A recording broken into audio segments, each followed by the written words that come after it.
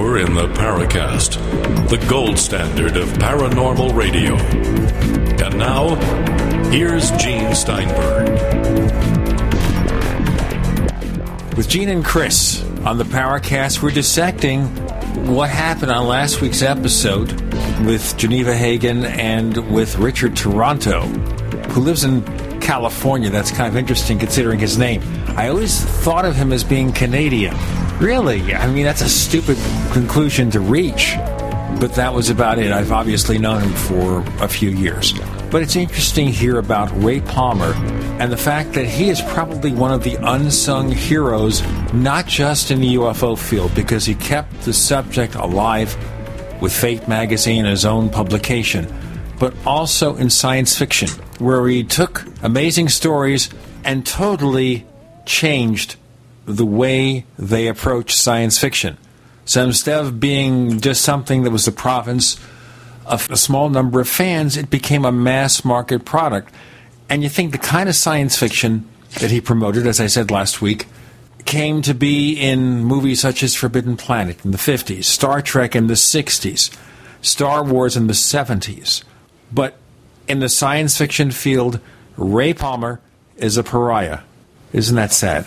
It is sad. I think you're right. He is an unsung hero to some. And he's also, I think we can vilify him a little bit for creating that downward momentum of the snowball going down the hill in terms of how people perceive what were then called flying saucers and how that pop culture sort of veneer has slowly been building on the snowball as it goes down the hill. So in one sense, Ray Palmer kind of set the whole misperceptions of the phenomenon in the public's eye. I think he's set that momentum going. And in one sense, yeah, he popularized the whole connection between flying saucers and underground, dwellers and that sort of thing. But he propagated these memes that we're still fighting today. Well, certainly he did, however, voice a lot of interesting things about the UFO field, if you read what he said. And one of which, of course, is the so-called fact, this piece of information where he looks into certain things about a UFO case or any paranormal event, and if that thing is verified, the case must be true. But I think a lot of what he said about the fact was nonsense. I think he was playing games with people. Yeah, and we see that today with the twins that shall not be mentioned and others who mix fact with fiction and give equal weight to hoaxes and possibly true events and true visual evidence alike. So I think that this is really a major problem, trying to scientifically study these phenomena. And we're constantly battling this misperception in the public, this pop culture sort of front-loading, if you will, that all started back with Ray Palmer. And, you have to think about the people who follow Palmer. Like one of the columnists in his magazine had a column called Chasing the Flying Saucers. It was Gray Barker. So Gray Barker got some of his start in Ray Palmer's Flying Saucers magazine. Of course, Gray Barker had some great stuff that he reported on. He did a really good account of the Flatwoods Monster, for example, but he and Jim Moseley made up more than their share of hoaxes. Also, Tim Beckley took over that column when Gray Barker gave it up. So you have to think how many people got started in the UFO field, good or bad, because of Ray Palmer and his presence. Rest my case. Right. And so a few of us had the fun of meeting him. He was fun. I wish we could have spent hours talking with him because he was an original. He was a character. So was Richard Shaver. And as I said, Geneva and I figured out how to look at his rock books and see something there. Now, maybe it was our state of mind. A couple of young whippersnappers in our 20s. Maybe today, if we separately looked at those pictures, we wouldn't see anything. Something else mentioned on the show I thought that was worth attention, and that is the way that the human mind picks up and stores symbols. So if we don't have a frame of reference for something, we see something out there that doesn't fit with our knowledge or experience, there's no frame of reference, we attempt to interpret that in accordance with what we understand. Yeah. And I wonder to what extent that influences the UFO mystery. To what extent do we look at things so alien to us that we have no frame of reference, we can't understand it, so we make it into something that conforms to our culture, like spaceships, like gods from heaven, that sort of thing. Exactly. And it also brings to mind the book Contact and the movie, the sequence where Jodie Foster meets E.T., and E.T. says to her he's appearing in the form of her late father because she couldn't accept his true appearance. She couldn't accept it.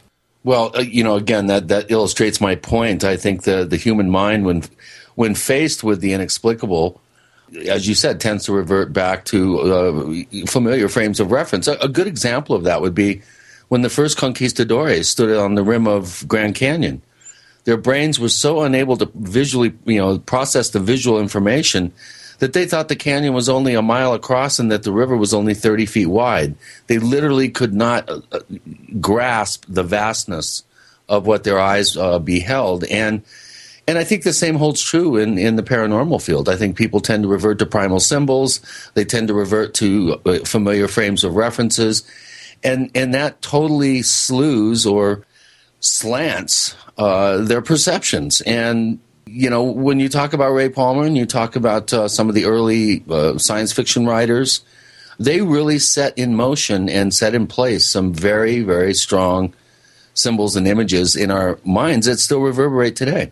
And we keep repeating the same old mistakes. I kind of rave about this in our weekly Paracast newsletter, and I never mention the newsletter. It's free, so I'll mention it. We're not making any money off it.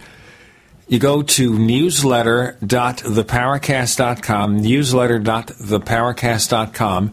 You'll be able to subscribe to the newsletter. You'll see some past issues, get an idea of what it's all about. And basically what it is 900 or 1,000 words of editorial. I write it. Chris has written for it. We even had a Stanton Friedman contribution way back when.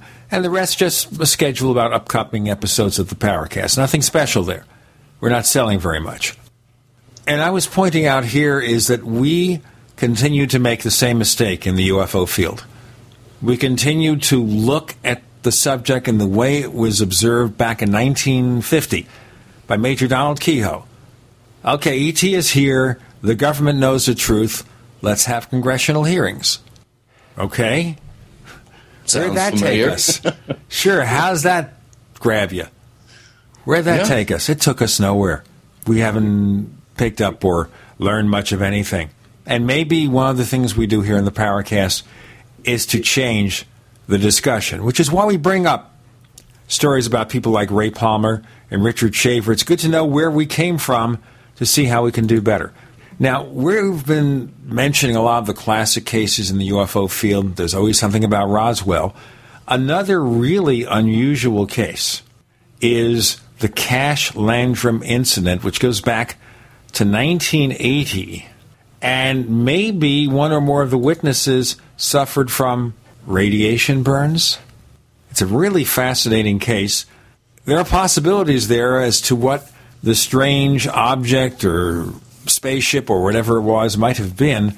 But we have two guests this week who've done a lot of research into it. One is Kurt Collins. Now, Kurt Collins is familiar to the people in the Paracast forums because he's known as Sentry. And quite often, Sentry posts very intriguing questions that we ask on the show. And the other is Chris Lambright, who very recently had written a book with our friend Ray Stanford. And Chris and Ray were on the show a few months back. If you want to get in touch with us, send us a tweet. You can reach us on Twitter as The Paracast. Once again, we are The Paracast on Twitter. So we have Chris Lambright, Kurt Collins, joining Gene and Chris. And once again, you're in The Paracast.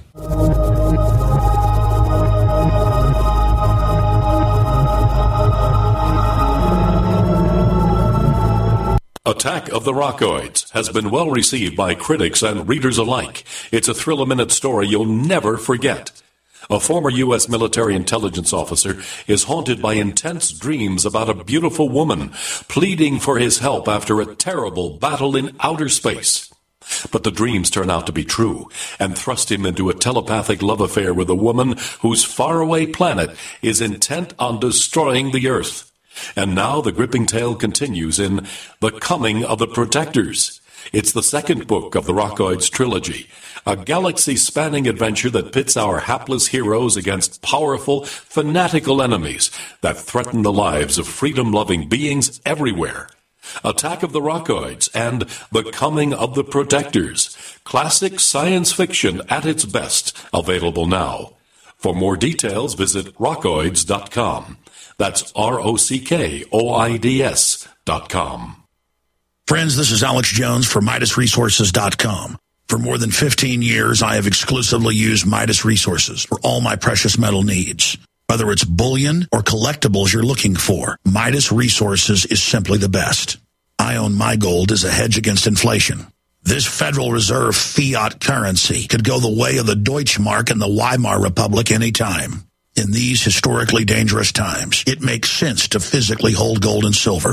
Midas already has some of the best deals in the industry. But if you give them a call and mention the radio special, they will give you a list of the day's super specials. Midas brokers are standing by to answer all your questions at 800-686-2237.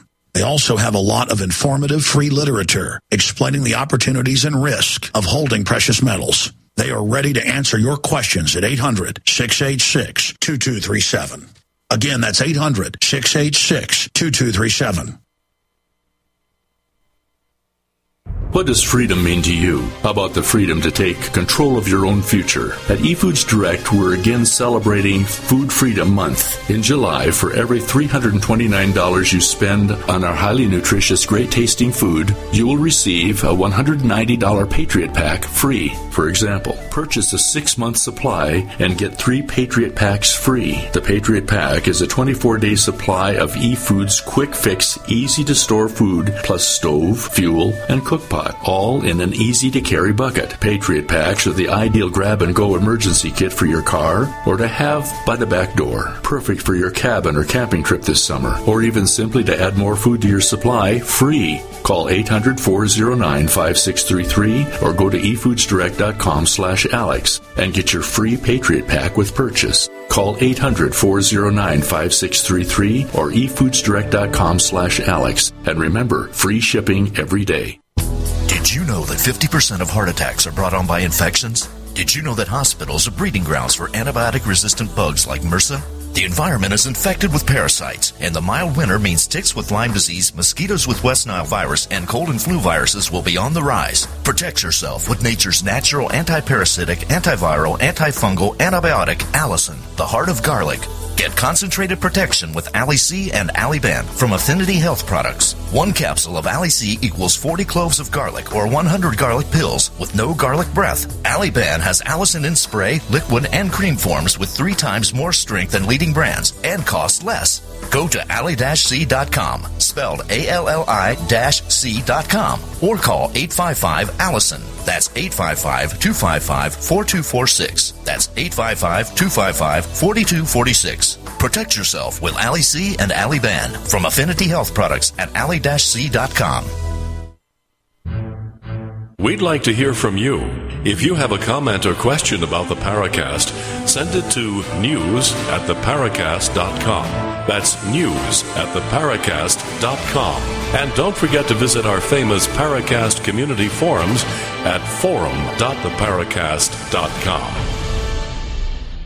As I mentioned in the previous segment of the Paracast, we've covered a lot of the classic cases, but sometimes you think maybe we're spending too much time on, like Roswell, for example. Well, there's another case which is called by some a close encounter of the second kind because it caused physical effects. It's the Cash-Landrum incident from 1980. And the reason I thought about setting up this episode is because there's been a very active discussion area or thread on the Paracast forums at forum.theparacast.com where people have been talking about Cash-Landrum. So now we talk about an old dear friend of mine who passed on last year, Jim Mosley. In the final years of his Saucer Smear publication, he was busy reporting about cases that aren't getting a lot of attention, like the Cash-Landrum case in 1980. And one of the people that he dealt with in putting information together was one of our guests today, Kurt Collins. You know him on the forums as Sentry. Our other guest, of course, is Chris Lambright, who's also done extensive research into Cash-Landrum. Kurt, welcome to the Paracast. So did you ever expect, being a forum poster, that we'd actually ask you to be on the line and on the show? No, quite a surprise, and it's an honor, and I'll try not to trip over my tongue too much. Well, only Chris and I do that. Okay. Well, Gene, you're the polished professional. Listen, even the polished professionals make mistakes. Walter Cronkite made mistakes, and that's the way it was, 400 years ago. Kurt, you helped Jim Moseley research information about Cash-Landrum. How'd you get involved with that? Well, it stemmed out of a friendship. I was a saucer smear reader and was pestering him all the time with questions, writing letters, and I offered, knowing that he didn't have access to a computer, to research some different things for him. And the first thing he asked me about in depth was the Cash-Landrum case. He was trying to get a hold of a lead. Tom Adams was a researcher that had mentioned he had found an anonymous witness reporting testimony of an anonymous witness. So it was very tough to track down information on that. But that's where it all started. And after being exposed to the history of the case, I just really became fascinated, or fair to say obsessed with it, and have been following it ever since. And it's been 2.5 years now. Obsessed in what way? There are a lot of elements to this case. It is the event itself is fascinating. The investigation of the case is very interesting, and this is one of the few cases ever, to get a little ahead of the story, there's been legal action. There was a lawsuit brought against the government in this case. So there's just, this case really has everything you could want in UFOs, with the exception of aliens. At least the witnesses, there was an abduction, and they didn't see aliens. But everything else is happening in this case: government cover-up, and you name it. Okay, let's start from the beginning. Can you give us a brief summary of the actual sighting? Yes, we have to introduce the characters first. We've got Betty Cash, who owned a restaurant. She was the driver of the car. Her friend and employee, Vicki Landrum, and Vicki Landrum's grandson, Colby, who she had custody of and lived with her. They were on an outing. We're going to play bingo. It was this is December 29th, 1980, and it was this was during the Christmas holidays. So they couldn't find a game. Decided to have dinner, and then on their way home, about 9:00, started seeing a light move through the trees. So that caught their attention, and as they were driving from New Caney back home to Dayton, they were approaching the Huffman area. And this was a relatively deserted area, sparsely populated, a few houses and trailers and things, but, basically just a wooded area. So they rounded this curve and entered this straight part of the highway, and they described it as if the sky had split open. There was this object, which they actually couldn't see that clearly. It was the flames coming down from the object and the brilliance of it. They said it looked like the sky had split open, and that it was such a impressive event visually that the ladies thought, Vicki Landrum in particular, thought this was a second coming. It was the end of the world. So this made a huge impression. So they were frightened. This car comes to a stop, and eventually, this is supposedly 130 feet away from them.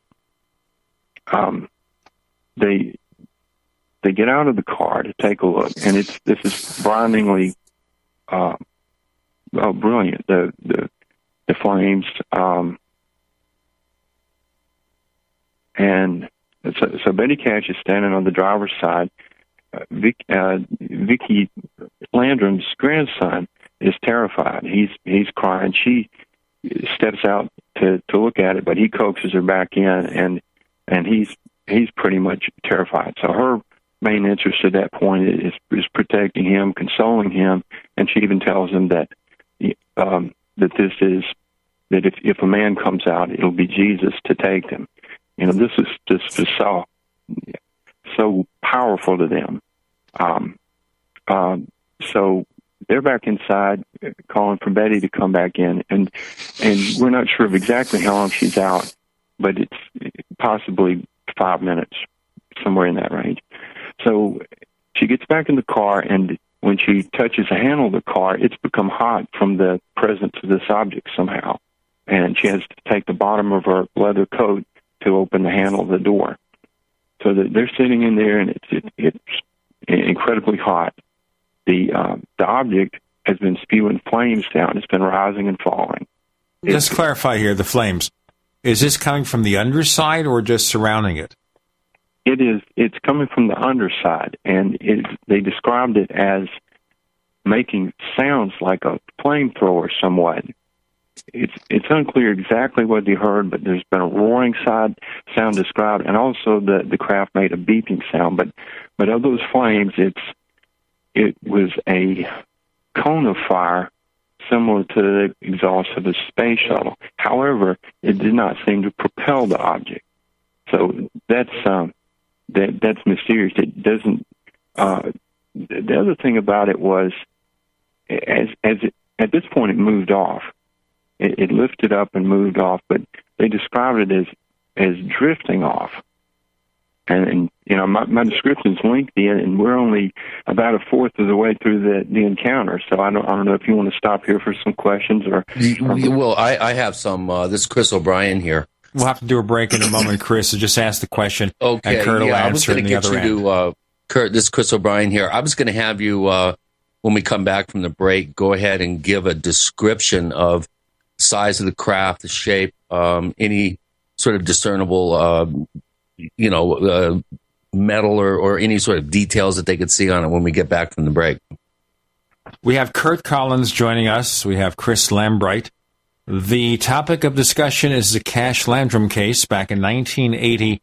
And as you see, it's just getting started. With Gene and Chris, you're in the Paracast.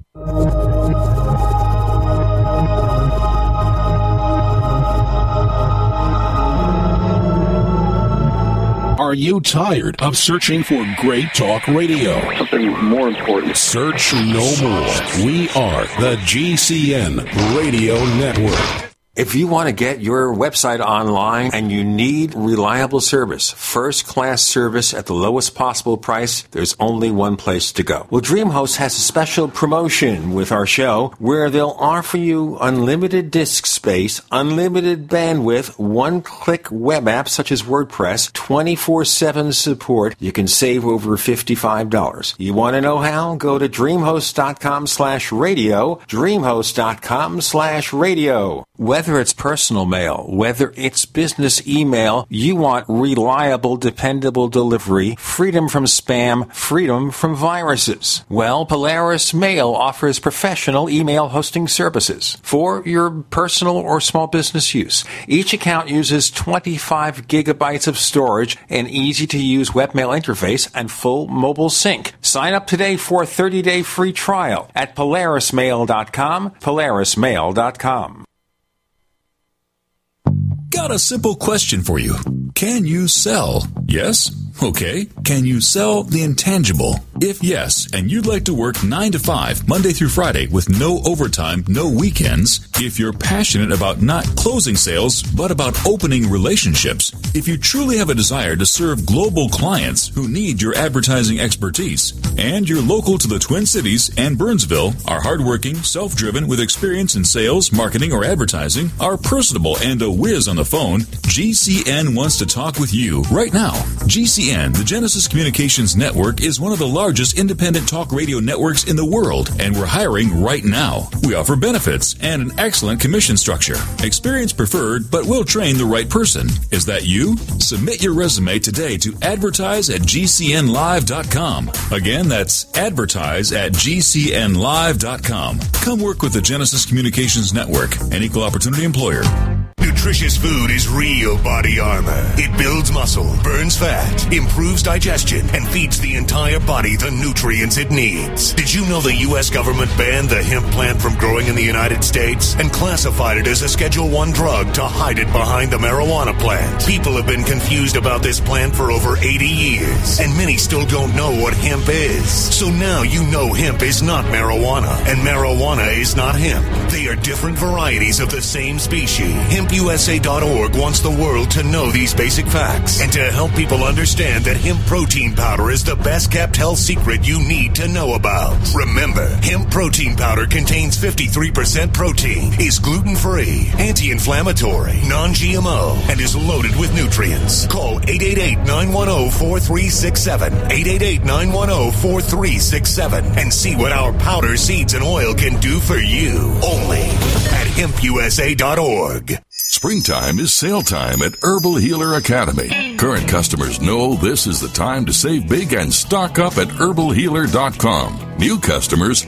welcome to the web's best place to save on vitamins, minerals, and more. Right now, Herbal Healer's spring specials include our 500 parts per million colloidal silver, all sizes on sale. CoQ10 with Hawthorne, Colon Enhancer, Sea Cucumber, Super Fem and Super Male Plex, plus glucosamine chondroitin, our best-selling liquid CalMag vitamin B, and our colloidal minerals, all on sale for spring at herbalhealer.com. And Herbal Healer also offers certificate correspondence courses in natural medicine. Enjoy same-day shipping and free online newsletter. Log on to our nation's leader in supplying quality natural medicine and education since 1988.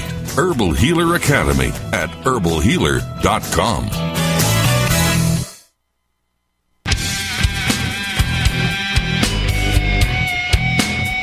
This is Kurt Sutherland, the author of UFO Mysteries, and you're listening to the Paracast. With Gene and Chris in the Paracast, we're talking about the 1980 Cash-Landrum UFO sighting. Kurt Collins and Chris Lambright joining us. So Chris is asking a question or two to flesh out the description. Kurt?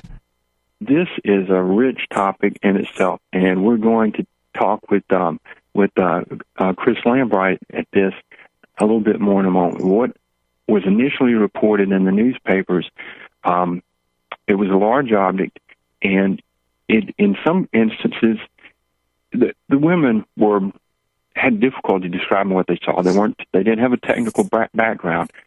Vicki Landrum said that in the middle part of it was half a mile across, which is obviously too large, but I think she was trying to describe the brightness of it. And so there was some difficulty separating the illumination from the object. But it's said to have been about 80 feet tall and, we're not sure, 20 to 40 feet wide and about 80 feet up in the air. It was about treetop level and it would come down 20 feet or so, and it was kind of bobbing up and down. And it was so bright. Betty Cash originally said she was unable to determine a shape to it. And only Colby Landrum, the boy who stayed in the car for the majority of the sighting, he was looking through the windshield of the car, and possibly the refraction gave him a better view, but he was the one that said it was specifically diamond-shaped. And, well, that's the description, and we'll come back to that later. But do you want me to continue with their journey? Sure, go ahead. Okay, from this point, it leaves, and Betty starts the car again. They drive down the road, and, they're relieved. It's over. And at this point, this is another confusing element. Colby, he was 7 years old at the time, said that he saw helicopters at this time. And at the next stop, they saw the object again, and they saw some lights in the sky. And initially, they couldn't tell. They were still so far off whether these were planes or helicopters. They stopped, and things moved closer to them, particularly one of the helicopters they were able to see, and it had two rotors on top, which were later identified as a Chinook CH-47 helicopter. Came so close that the roar of it terrified them, and apparently they could see some details, but they were able to sketch that later. And when that moved off, they've stopped, I think, total 3 times. And at the place they initially reported was on the stop sign outside of Huffman, close to the highway back to Dayton. And at that point, they counted 23 helicopters. And as they left, headed east to Dayton, they were able to see behind them the object and the helicopters for some time, and said that there were additional helicopters coming. So then on the drive home, they began to have symptoms, headaches, and well, we better stop there because that gets into another category of the medical injuries. This is the aftermath. Right. Okay, so let's wrap up the description of the case, the sighting, and then we'll go there. After that, it was pretty much just a drive home, and they said they could see it for some portion of the drive home.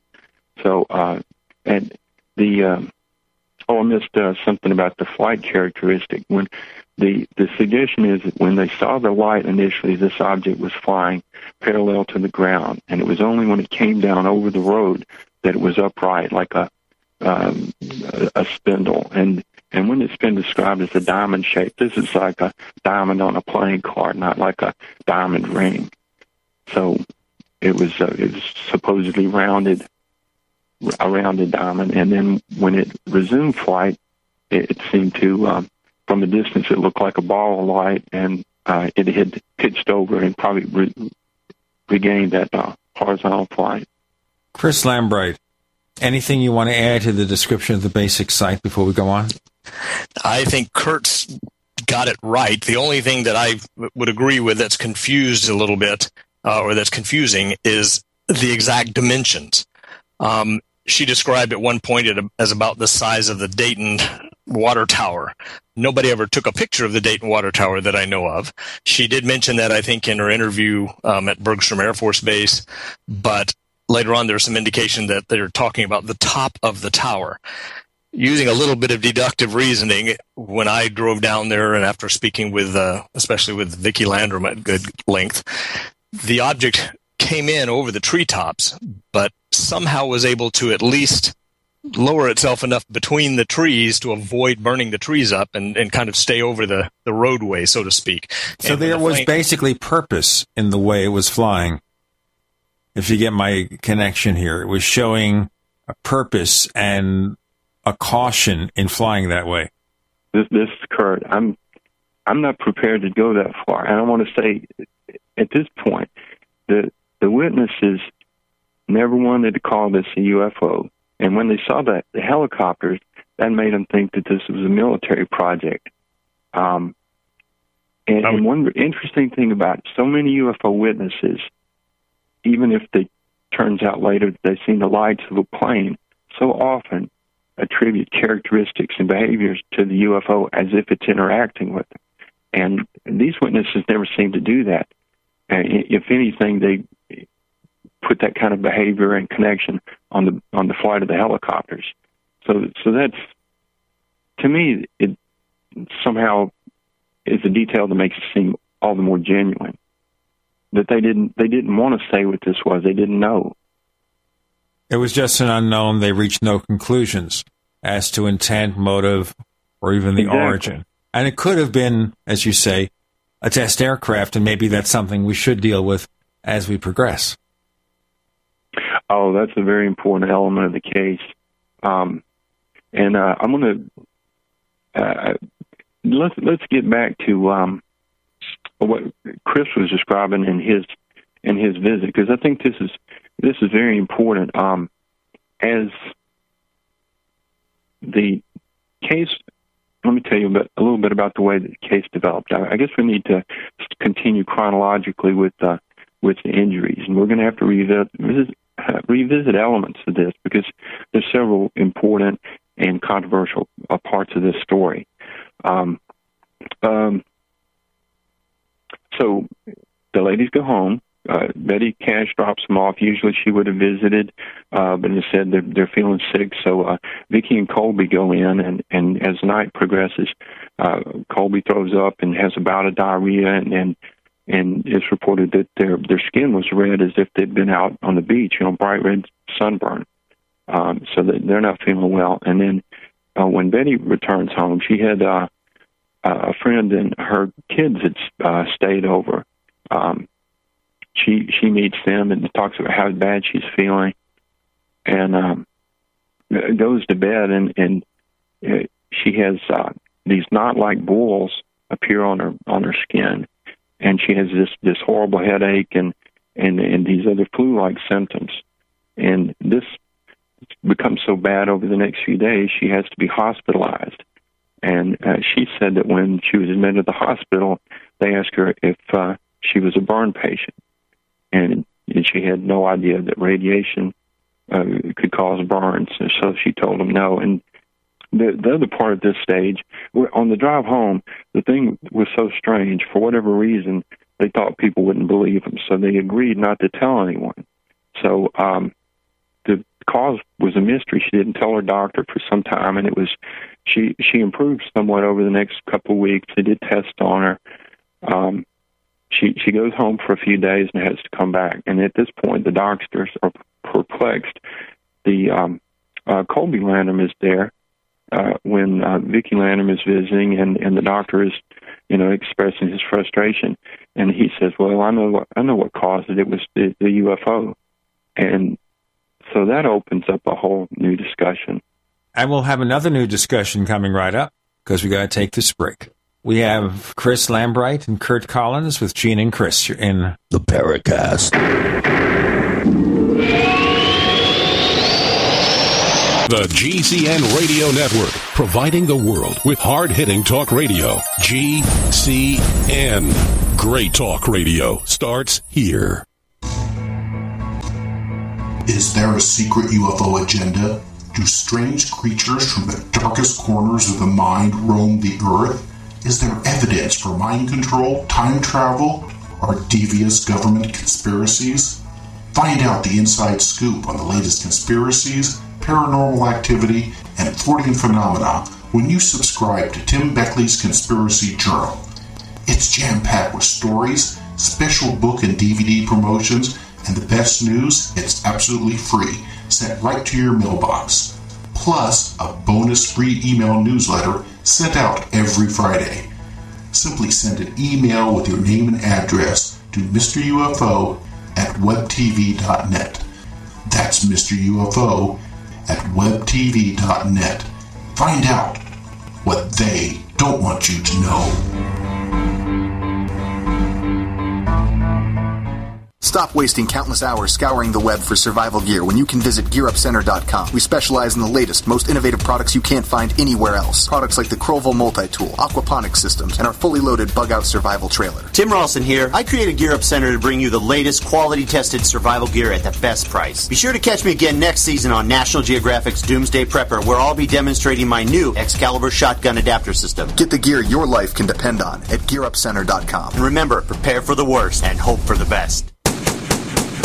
Ceramic body armor is rated to stop 6 hits. But what about the 7th? Unlike ceramic or Kevlar, Infidel body armor is proven to take hit after hit, and it just won't quit. Reasonably priced and designed for the smart civilian prepper, Infidel stops hundreds of hits from small arms to high-powered rifles. That means safety and peace of mind. Buy yours at InfidelBodyArmor.com. Spelled INFIDEL BodyArmor.com. Infidel Body Armor just won't quit. We all know that Berkey Water Purification Systems are the most trusted name in water filtration. As an authorized Berkey dealer for over 6 years and serving thousands of satisfied customers, the Berkey Guy offers amazing specials for Berkey Water Filtration Systems. The Berkey Light Systems include a set of self-sterilizing and recleanable black purification elements that purify water by removing chlorine, pathogenic bacteria, cysts, and parasites to non-detectable levels and remove harmful chemicals such as herbicides and pesticides. Order the Berkey Light system today, complete with 2 black Berkey elements for only $231, and the Berkey Guy will ship your order free of charge. With the purchase of a Berkey Light, the Berkey Guy is also offering a set of fluoride and arsenic filters for only $39.99. That's over 30% off the retail price. Call the Berkey Guy at 1-877-886-3653. That's 1-877-886-3653. Or order online at GoBerkey.com. That's GoBerkey.com today. A little over a year ago, I began to do a lot of research into why, even if I had a pretty good-sized meal, that I was still starving. And my research led me to a well-known fact that most of the soils that we grow our crops on here in the United States and across the industrialized world are almost completely depleted of almost all of the key minerals and trace elements that our bodies need to rebuild themselves, fight off cancer, and be healthy. I then searched out the best vitamin and mineral company out there and discovered Youngevity. The Youngevity products are designed to give you the real nutrition you need, and once you've got that, you don't have to eat as much to be satisfied. I've lost 37 pounds in 2 months, simply getting the vitamins and minerals I need. Check it out for yourself. It's incredible. Go to InfoWarsTeam.com today and order your first canister of Beyond Tangy Tangerine Complete Multivitamin Mineral Complex Dietary Supplement. That's InfoWarsTeam.com. Hi, this is Don Ecker, and you are tuned into the Paracast. Let me tell you what, you're going to hear stuff here that you probably won't hear anywhere else. Hear that, George Snorri? So with Kurt Collins and Chris Lambright, we're fleshing out the details of the 1980 Cash-Landrum UFO encounter, where we have a witness who may have received radiation burns, was it, Kurt? The symptoms, when Betty Cash re-entered the hospital, she had hair loss. So she had what appeared to be burns, loss of hair, vomiting, diarrhea. These closely resembled radiation exposure symptoms. They were at a loss. There were some tests, some of which were, the blood test was normal. This is an extremely controversial area of the case because the medical records have not been released because, there's several reasons. One reason cited was when they did make their legal case, they wanted to protect this as evidence in the legal trial. The other was the privacy of the witnesses. And, I'm trying to run it too far ahead here, but so she's treated. She eventually gets out, and they're at a loss to what to do. She's mounted these enormous medical bills, and they're trying to get help and get answers as to what they've seen, what caused it, and if who might be responsible. There's several calls made. Vicki Landrum calls Robert Gribble of the National UFO Reporting Center. She had talked to her, the sheriff of Dayton, and he found the number, and probably out of desperation more than anything else, she calls the number, reports it, and he in turn turns it into APRO, and that's the first contact with the UFO community. Now, APRO is the Aerial Phenomena Research Organization. It was an Arizona-based UFO group headed by Jim and Cora Lorenzen. I just want to give that background as we continue. Kurt? From there, the case takes one of its many strange turns. The information is intercepted by Bill English, who is a UFO investigator of some controversy himself. In those days, the UFO organizations had a relationship with the tabloid press. There was a panel of experts on the National Enquirer. They reviewed cases. There was a bonus for best case of the year and this sort of thing. And also, the Enquirer would pay, the tabloid papers would pay tips for UFO cases. Well, he, for whatever reason, saw this as an opportunity and turned this into the Weekly World News, and they were the first ones to get a hold of the story. And it's unclear as to whether or not they sent a reporter or if this was secondhand, but there were photographs taken of the witnesses, and the hair loss of Betty Cash is clearly visible in the photos. I can just think as you talk, Kurt, that a publication like that would say, burned by a hostile UFO or something. almost exactly what they said. Three burned by UFO, although the cover photo showed 3 celebrities from WKRP in Cincinnati, so you might think that they were the ones injured.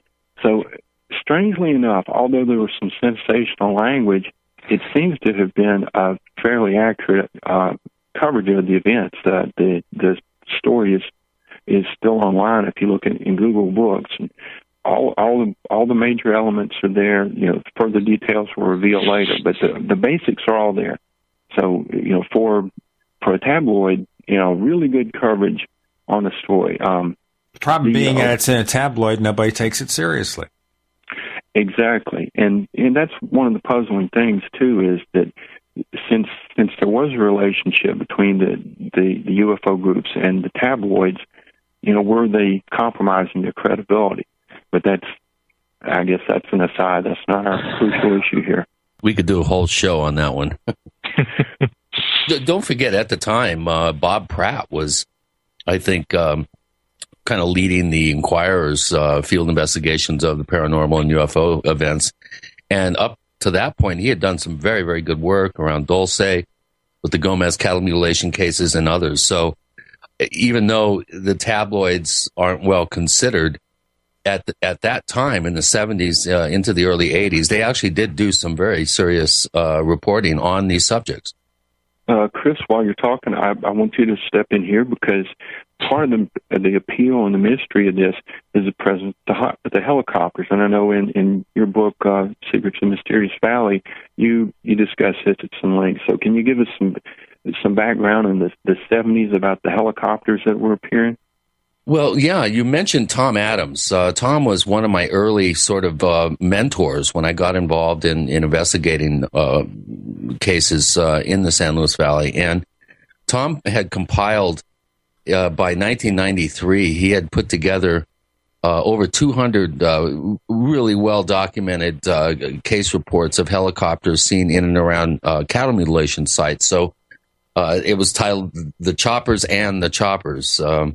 Like Ray Stanford, he had a strange sense when it came to book titles. But leaving that aside, I think what really has always puzzled me about this particular case is the claim of over 2 squadrons worth, or 23 Chinook helicopters. Now, I think, I'm not sure who it was. It may have been Tom Adams did some research into that, and he could find no evidence that indicated that any squadrons of Chinooks had joined together at on that night for any sort of maneuvers.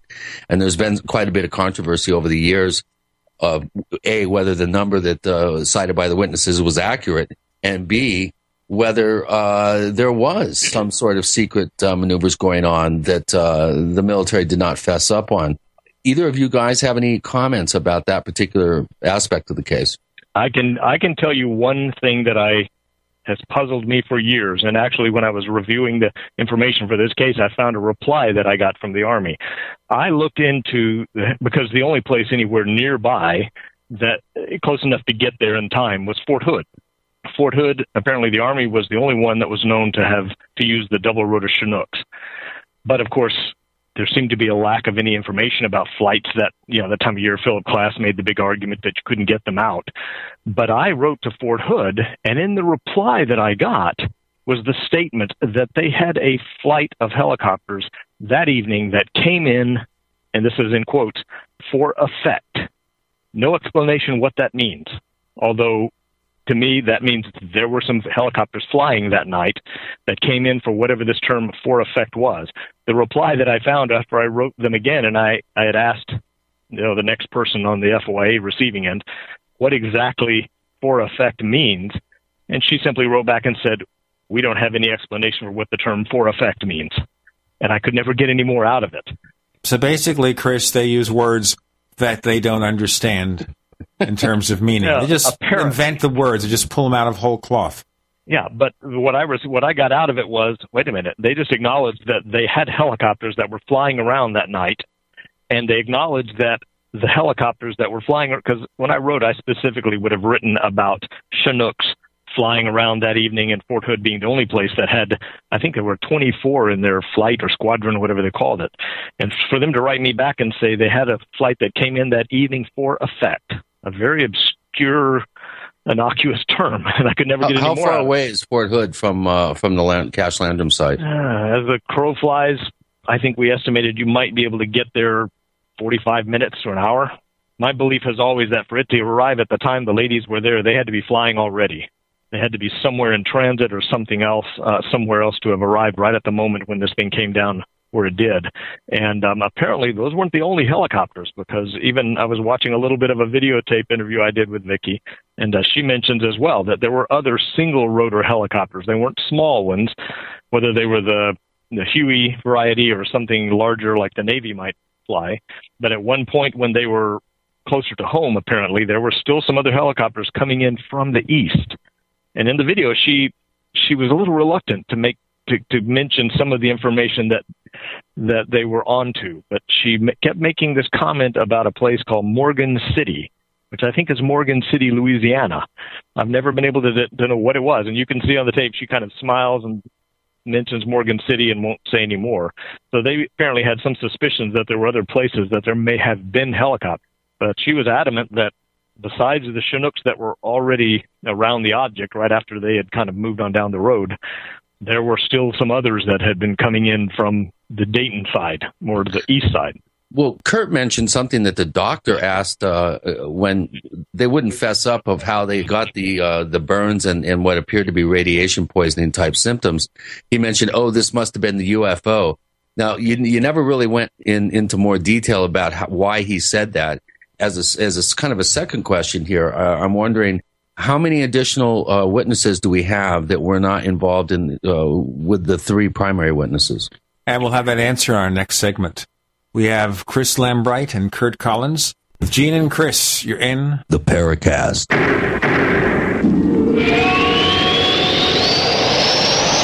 America's #1 source for independent talk radio for over a decade. We are the GCN Radio Network.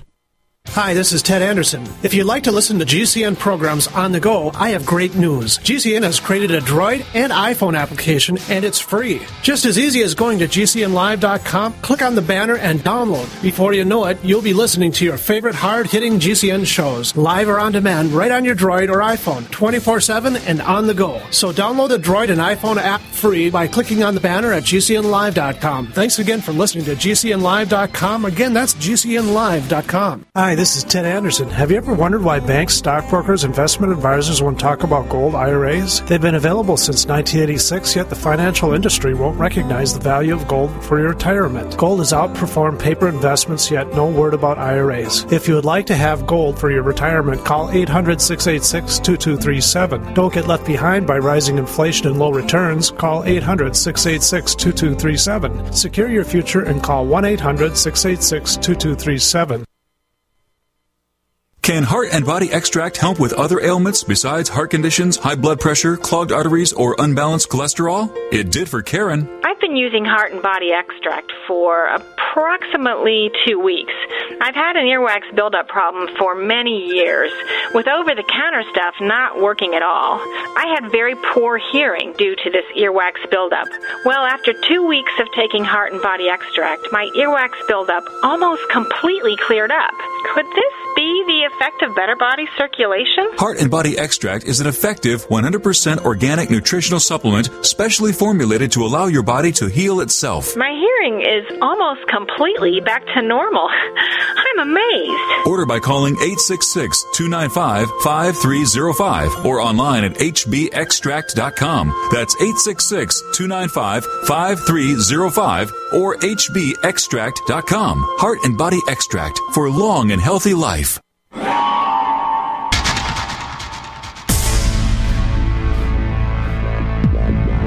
Welcome back to the Paracast, the gold standard of paranormal radio. And now, here's Gene Steinberg.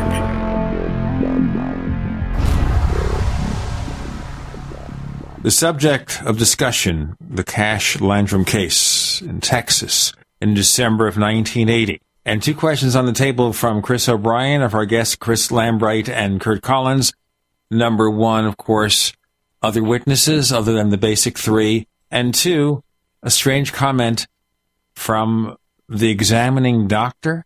Well, first of all, I want to say that I've blown to telling the story chronologically so bad, and I hope anyone that has any interest in UFOs at all will do some reading on this case, because it's there's so many things that we're going to skip over and just can't cover in detail. But as far as the doctor, that's a very interesting part, because that was a cardiologist, Dr. V.B. Shenoy.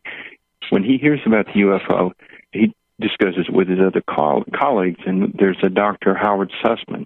He happens to be a UFO researcher himself. He's a member of APRO and probably some other UFO organizations.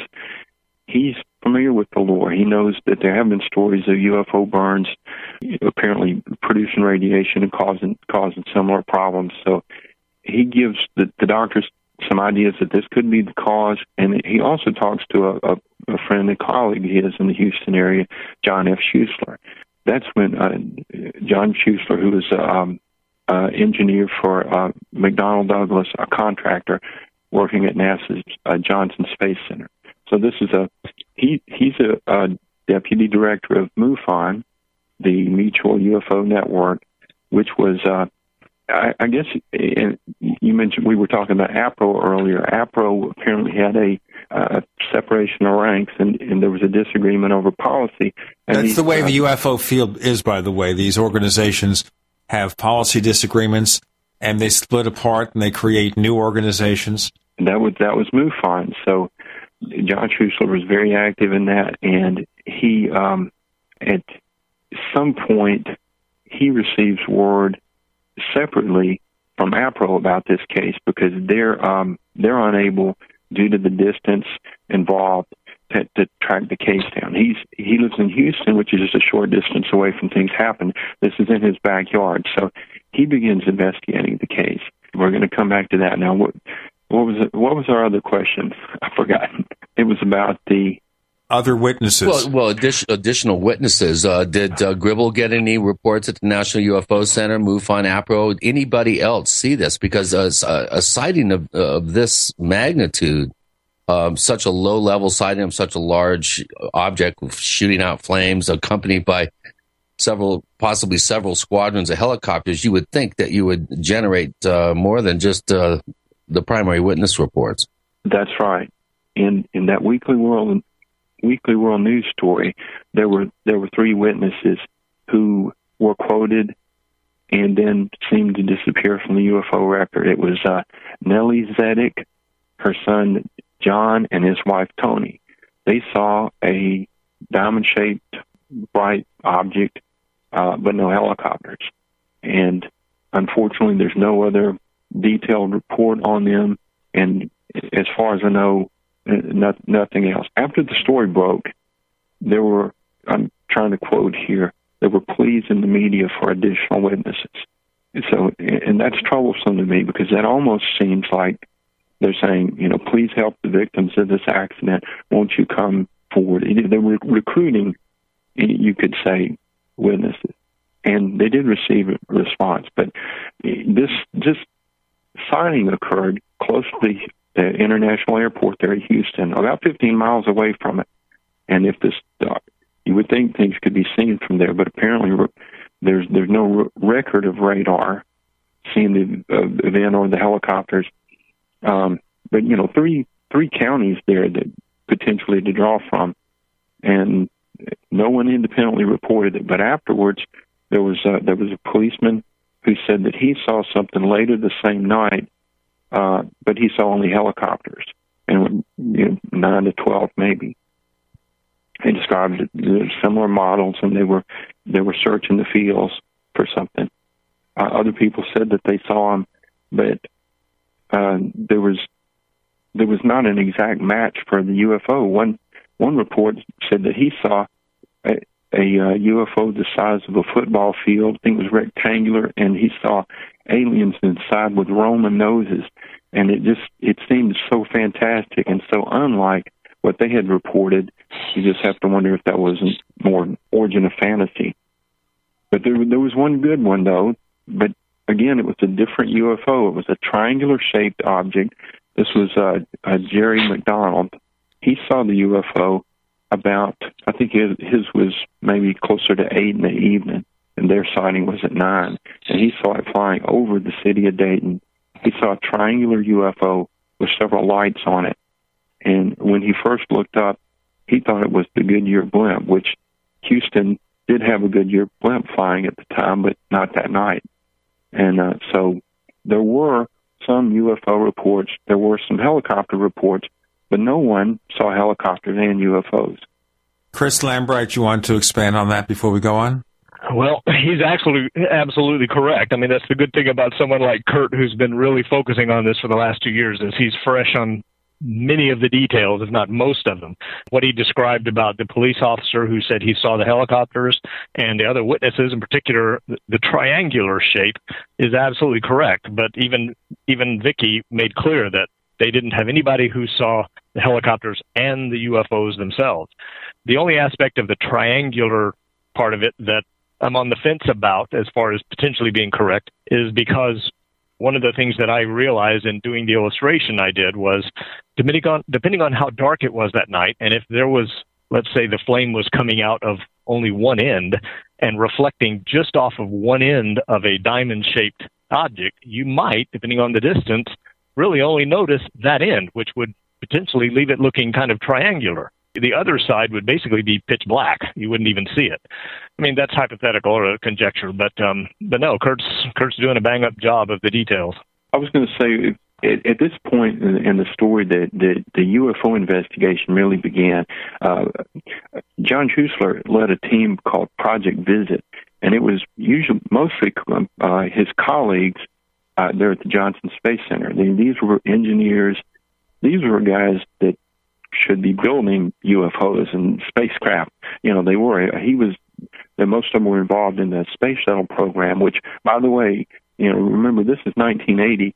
It was just right during that same time that the space shuttle first launched. So there were a lot of space developments, so these guys were probably pretty busy in their day jobs, which is kind of interesting. But so on their evenings and weekends, they were looking into this case. John Schuessler met Betty Cash. He saw her injuries. He took photographs of her hair loss. She told him the story, and he, when he first talked to her on the phone, he was concerned, because he didn't put two and two together. This was the woman that his friend, Dr. Sussman, had talked about. But, eventually he makes a connection. She's still weak from her problems, medical problems. And he examines the car with a Geiger counter and apparently doesn't show anything. I think he's got a compass, and it doesn't show magnetic effects. But one strange thing was, and one of the many details I've overlooked, was that when exactly when this happened during the sighting, we're not sure. But Vicky Landrum reached forward, and the heat had caused the dashboard to be so soft. The fingerprints, or not fingerprints, but the impression of her fingers were molded into the dashboard. And remember, this is Houston. The summers get very hot there. Cars are built to withstand this normal heat. So this is one strange thing. Whether it's an anomaly, can't say. But that was one detail of the case. The ladies in particular, impressed them, because that was a lasting, visible reminder of the encounter. This is the Cash-Landrum encounter. We're talking about it on our show this week with Kurt Collins and Chris Lambright. With Gene and Chris, you're in the Paracast.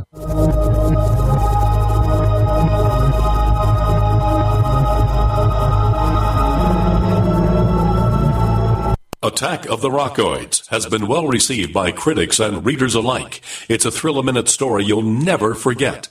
A former U.S. military intelligence officer is haunted by intense dreams about a beautiful woman pleading for his help after a terrible battle in outer space. But the dreams turn out to be true and thrust him into a telepathic love affair with a woman whose faraway planet is intent on destroying the Earth.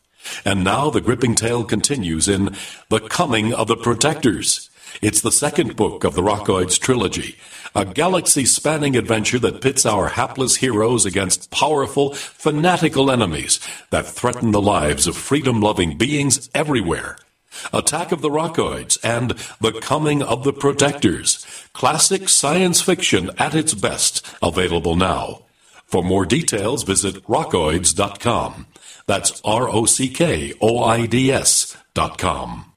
Gold. If you listen to the radio, watch TV, or surf the net, you're hearing about gold. Eventually you will ask yourself, is gold right for me? The answer might surprise you.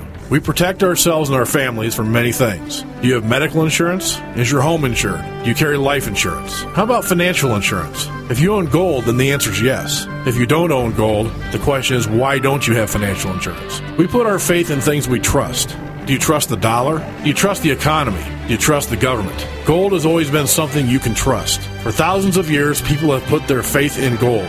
Where will you put your faith? Now is the time to protect yourself and your family. Call Midas Resources today at 1-800-686-2237, extension 242. 1-800-686-2237, extension 242. And ask for Jim Parker. Let me help you get started today. 1-800-686-2237, extension 242.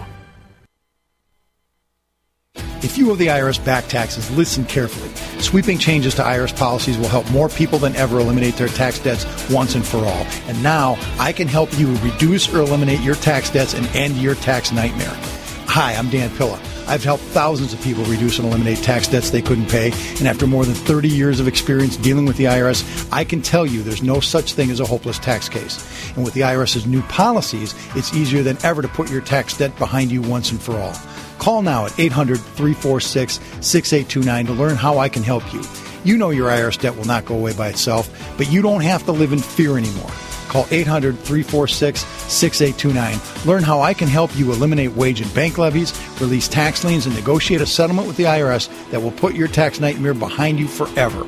Call 800-34-NO-TAX or go to taxhelponline.com. That's taxhelponline.com.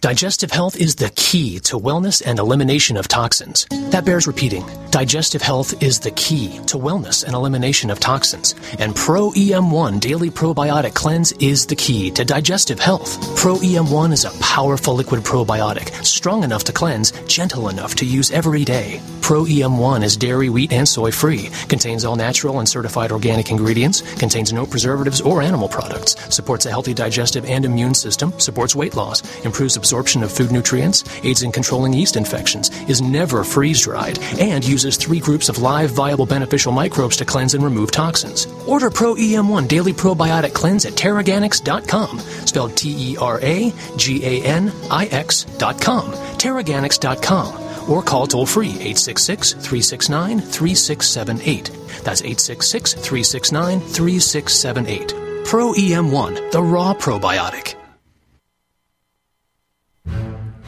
We'd like to hear from you. If you have a comment or question about the Paracast, send it to news@theparacast.com. That's news@theparacast.com. And don't forget to visit our famous Paracast community forums at forum.theparacast.com. Our guests are Chris Lambright and Kurt Collins, both of whom have done extensive investigations into the Cash-Landrum case. So, when I'm thinking of the scene of embedding handprints or anything into a car, it's almost like the scene in Man of Steel, the new Superman reboot, where the kids in school are taunting Clark Kent, who's afraid to fight back because he's Superman. He's the young Superman. And he puts his hand on this fence, this metal fence. You can see where he's just embedded it because of his strength. I don't know if the impression was that strong, but nevertheless, it was still there years later. And Betty Cash owned that car for years. And getting back to the car, neither of these ladies were wealthy, so she couldn't afford to say, here, take my car and examine it. She had to drive it. So that's one of the bad things, is that maybe the examination of the car, if it were treated as evidence, that it would have yielded something. Nobody took a Geiger counter to that car to see what's going on. Yeah, John Schuster did. But that was the extent of it. There were no further tests that we know of. I think there was. I have read that there was a piece of plastic on the dashboard that he examined, but apparently nothing was found because nothing was ever published about that. So basically, the car itself, there were no, at least on the surface, symptoms of anything really weird other than this. Some, but not extraordinary. Betty claimed that the car ran roughly after the encounter.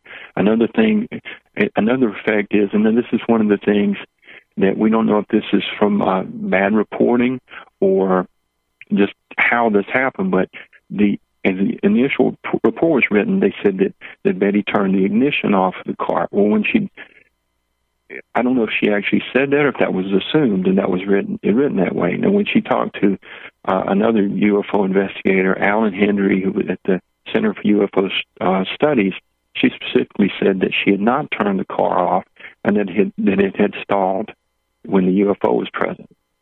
And if you remember the scene in Close Encounters where the UFO stops the car, that's based on other UFO cases, and that's been reported before. So, another element that has always puzzled me was brought out by the television show Sightings, I believe, or Unsolved Mysteries years ago when they covered this particular case.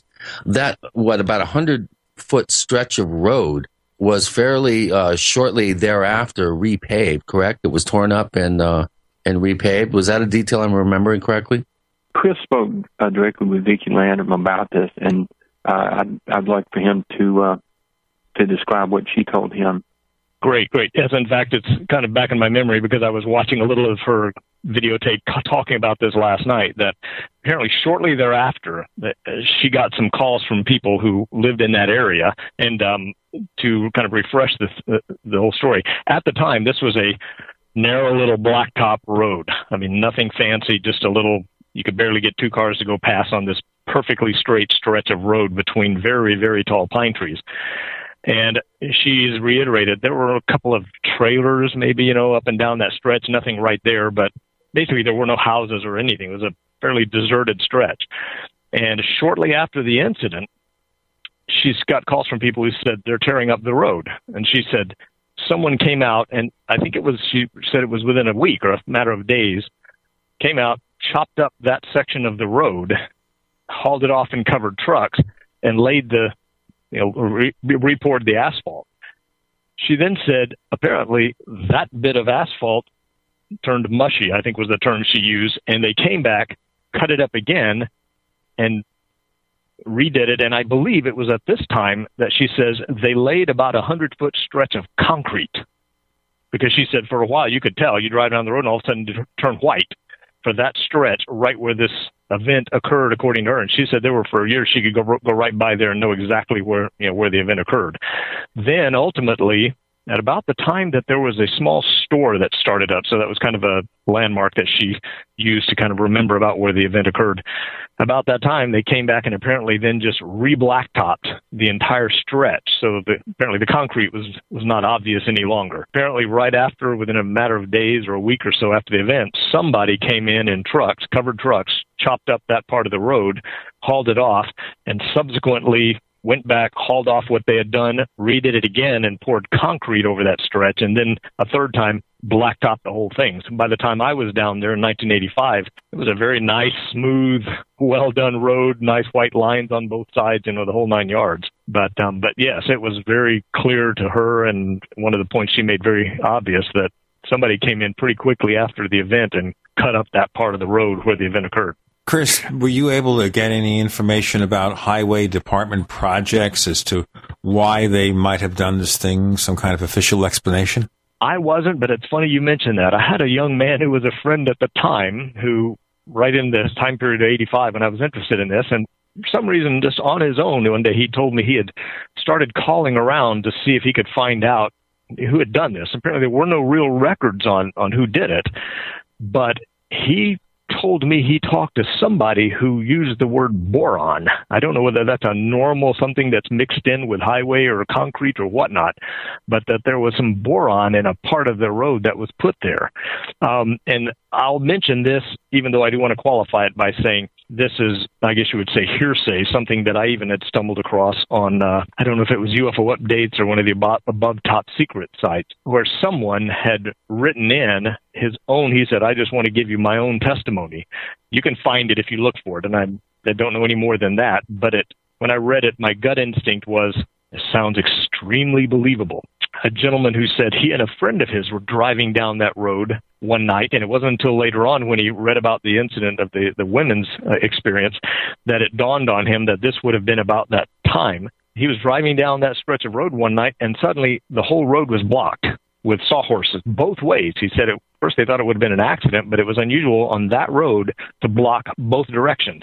And he said there was a crew out there with a backhoe digging up the road. They could smell the smell of creosote asphalt, and they just had a light in the trees. Nothing, the men working were not marked in, anything like a road course. Who would be doing road construction in the middle of the night? That was the point. It was in the middle of the night, and they had both directions, both lanes blocked, and they had to turn around and go back the other direction. But apparently he remembered that after reading about the Cash-Landrum case as something that he thought was very unusual. Why in the middle of the night? Why with a construction crew but he was just giving his own testimony.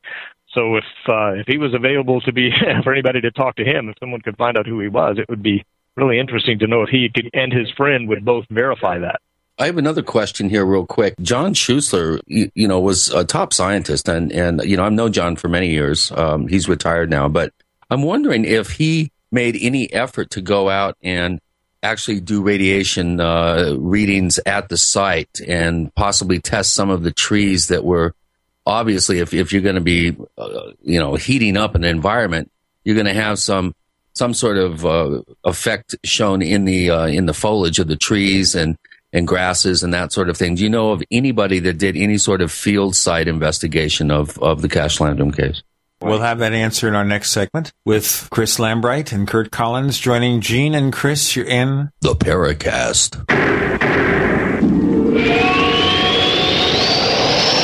Are you tired of searching for great talk radio? Something more important. Search no more.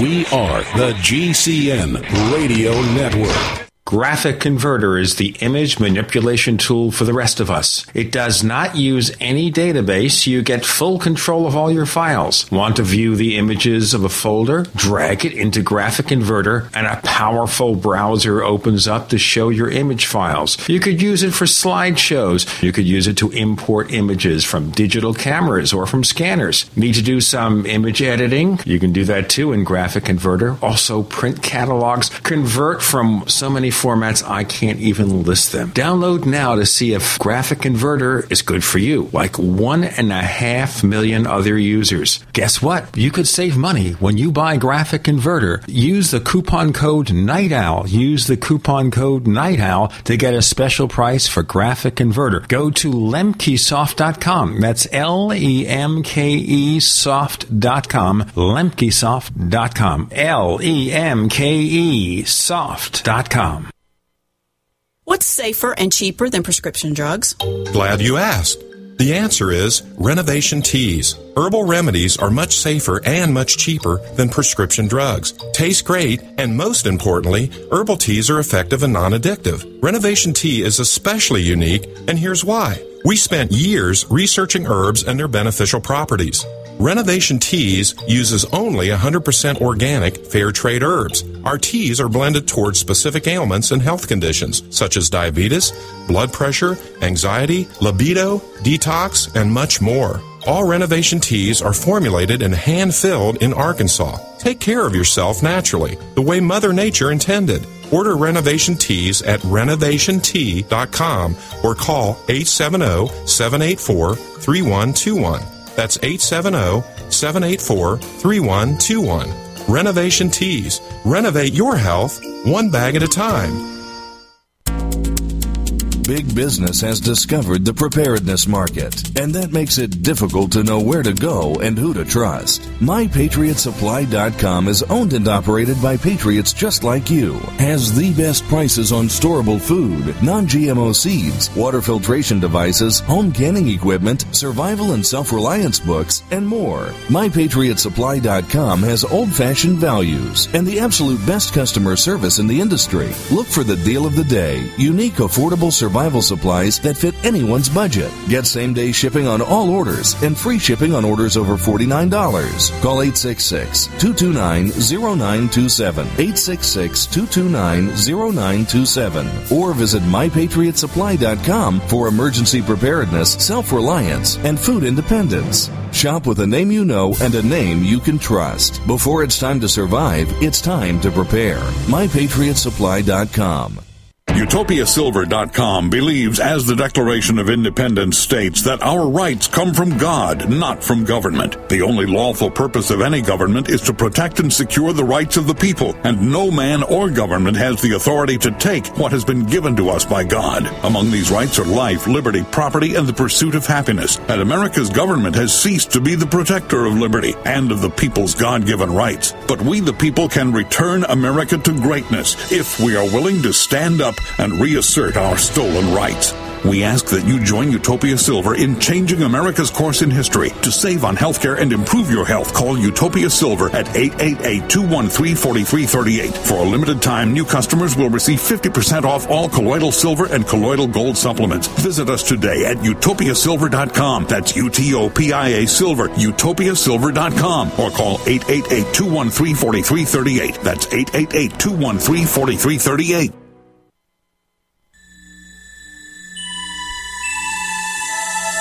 This is Jacques Vallée. You're listening to the Paracast, the gold standard of paranormal radio.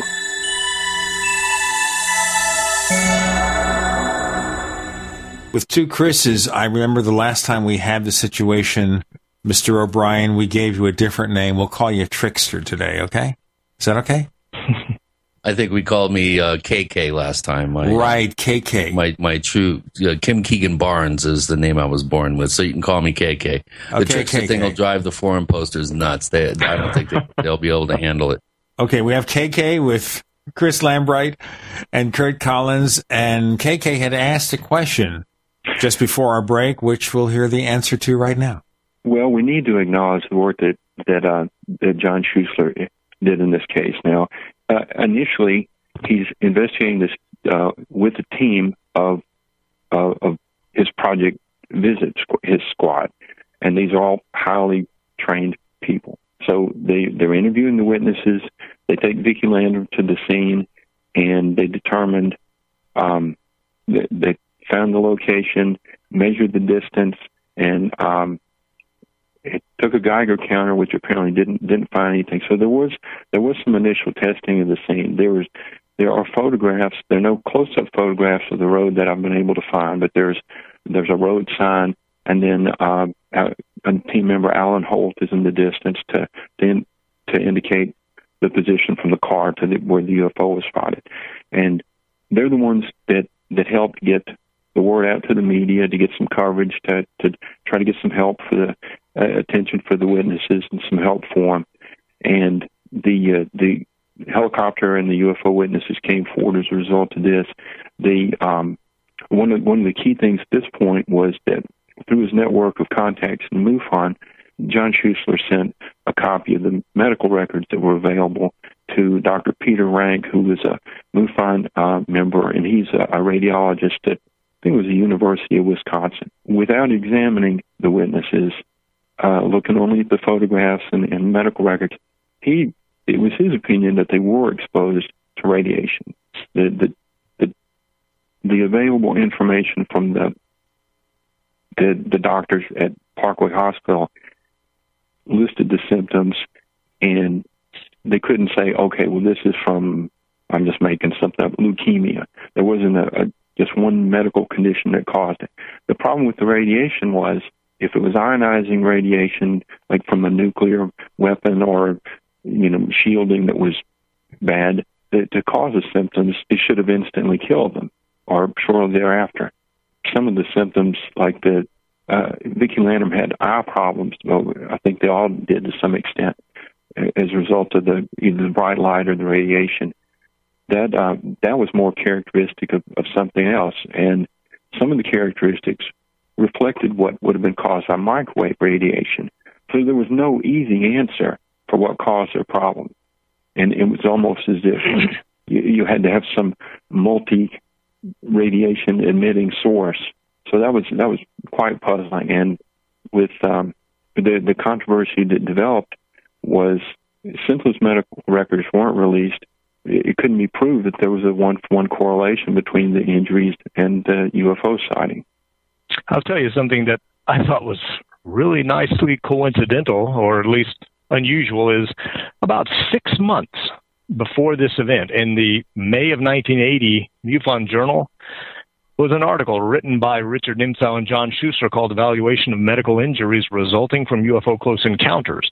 And in the first paragraph, they almost cite line by line the exact symptoms that these ladies experienced, starting with nausea, vomiting, headache, blindness, perception of odors. Then they go into more chronic effects, skin lesions, pathology through unknown mechanisms, skin lesions which previously were described as burns produced by ionizing radiation, do not compare clinically as we know it, on and on and on. A very short article, but I thought, well, it was mighty timely that about 6 months later, or whenever he found out about it, that a case came up that exhibited almost exactly what they were citing. I don't want to be too skeptical, but it's almost as if they were waiting for this to happen. You know, I'm interested here in the other possibility that I raised earlier. I mean, it sounds like a pretty strange aircraft when you hear the description. But is there any possibility at all, and either of you can answer this, or both of you separately, or together in unison, any possibility this was a test aircraft of some kind? Yes. Yes, but we're not going to go there directly. There's some things we have to say about the investigation. John Schuster took information from the witnesses, descriptions. Vicki was even hypnotized, and so all the details didn't come out at once. And one of the things Colby had done was he attempted to draw the scene. Now, he wasn't much of an artist, but he and there's parts of this I really need to let Chris tell, but he developed a picture of the UFO. In a description, he said that the center of it was ringed with blue lights and that the craft was glowing. And now's the time in the story, and we're going to come back to the secret craft, where Chris describes how he was attempting to do an accurate painting of the UFO. Well, yeah, actually, at the time that, I don't know if any of you have seen this painting I did of the Socorro object, back in the day, I had hoped to do a number of them. This was when I was an investigator for the Center for UFO Studies, and I'd even talked to Dr. Hynek about this. But the point was getting the exact descriptions so that I wasn't misleading anyone made this thing it was going to take too much time. But the third one that I had worked on was the Cash-Landrum object, and when I went down to talk to Vicki, I actually brought my initial workup with me and showed it to her to just get an idea from her whether she thought it was about the right shape or whatnot. And one of the immediate things she mentioned was there were no blue lights around the middle of it, which threw me for a loop. And I asked her, I said, well, wait a minute. A lot of this information I've gotten from the articles and the illustrations that John had produced. And she didn't know where. I said, well, John's one of the articles that he's published, I think his wife or daughter had done an illustration of it and, had these blue lights on it. And Vicki was the one who first mentioned, wait a minute, he must have got that from Colby's Lambright board. And interestingly enough, I sent Kurt some information the other day, some excerpts from one of the conversations that Vicki had in which she described how all of this was worked out. And Colby had apparently been traumatized and had started going through those old Big Chief drawing pads, just drawing and drawing and drawing. And even Betty, I think, had mentioned that Vicki was spending a lot of money buying those notepads, and ultimately they just bought a little electronic Lambright board. And somewhere along the way, it was apparently Colby who had just been putting in the little lights, making his own child's little illustration. Apparently, according to the ladies, that had been what John kind of based his illustrations on to present this idea of this glowing object with what obviously definitely looked like something out of the movie Close Encounters, these little blue lights around the middle, when in fact, as Vicky told me, if the thing was very, very dark, and if it hadn't been for the flames, they may have just driven right under it, not even seen it. So the illustrations that are accompanying the articles, and even if you go back to, I guess, in mid-1981, that soon after the event, this picture's already being presented of an object that's not at all what other than the diamond-shaped and the flames, the object was not glowing from any information I've been able to find, and that Kurt can maybe tell you differently, but everything seems to be that the light, the flames, were the only real source of light. There was no other markings or any lights or anything on the object. See, this is remarkable to me because there are two major characteristics of the UFO that are blown somehow by the chief investigator. So it's, I don't know if you remember in the Beltway sniper case, someone said that they were spotted a white van, and the whole concentration was chasing after this imaginary white van that had nothing whatsoever to do with the case. And in this instance, we're given this description of something that, with the blue lights, it sounds more like a spacecraft, and it's getting in the way of us finding what was actually there and what it might have been. I'll tell you what, we got to find out what this is going to be in a moment. We have Chris Lambright and Kurt Collins with Gene and KK. You're in the Paracast.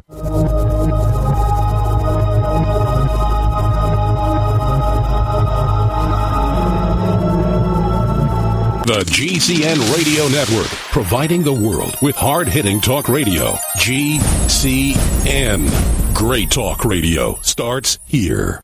Whether it's personal mail, whether it's business email, you want reliable, dependable delivery, freedom from spam, freedom from viruses. Well, Polaris Mail offers professional email hosting services for your personal or small business use. Each account uses 25 gigabytes of storage, an easy-to-use webmail interface, and full mobile sync. Sign up today for a 30-day free trial at polarismail.com, polarismail.com. So here's what happened. I was placing an order online. The site went down. It just stopped responding. It took hours before it returned, but I'd already placed the order with another company. If your site goes down, you could lose business. And if you have a business or personal site, you'll want to know it's easy to run and it will stay online. At iWeb, your site is hosted on one of the most reliable networks in the world. Check it out. iWeb.com. That's iWeb.com.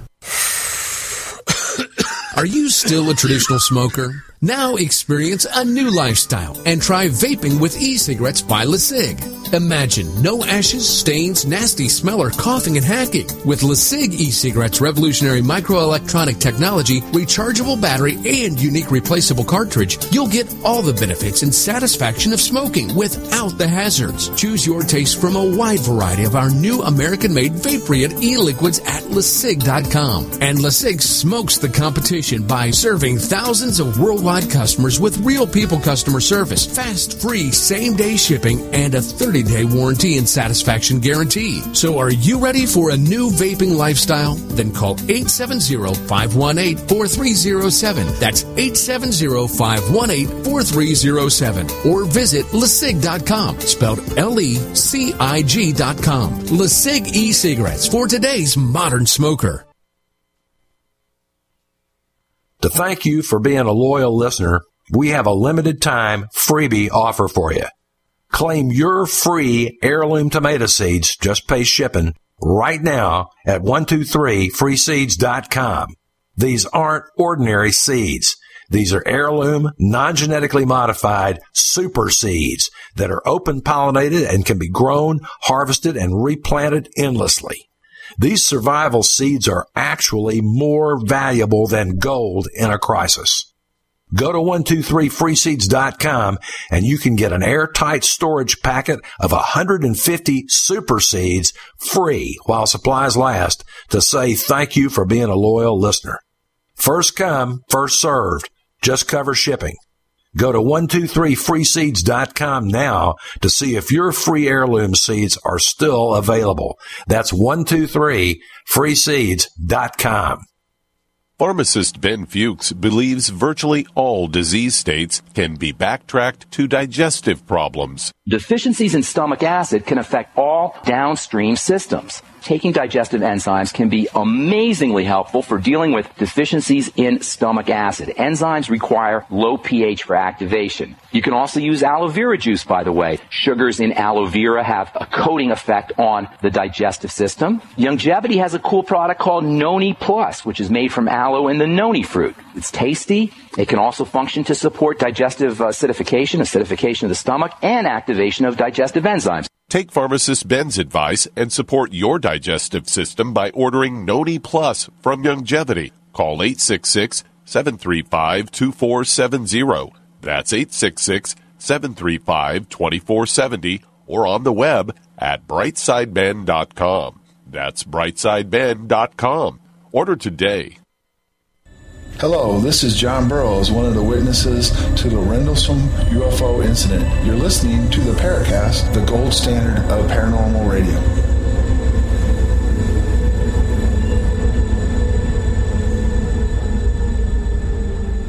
We might officially call this the Paracast with Gene Steinberg and KK. Just make it permanent. Confuse everybody out there. Kurt Collins and Chris Lambright joining us. We're talking about the Cash-Landrum case. Guys, a lot more to cover, so let's go for it. Okay. We were talking about APRO earlier. Well, there was besides the animosity that already existed, APRO started questioning the methods and sources and the medical history.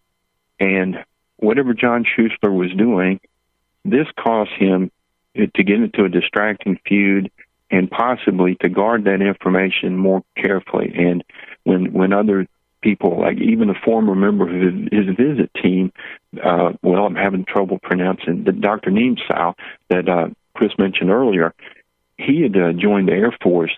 He was denied access to the records, former partner. Phil Klass wanted the records, and it's understandable why he wasn't given access to that. But APRO was shut out, and several other people were.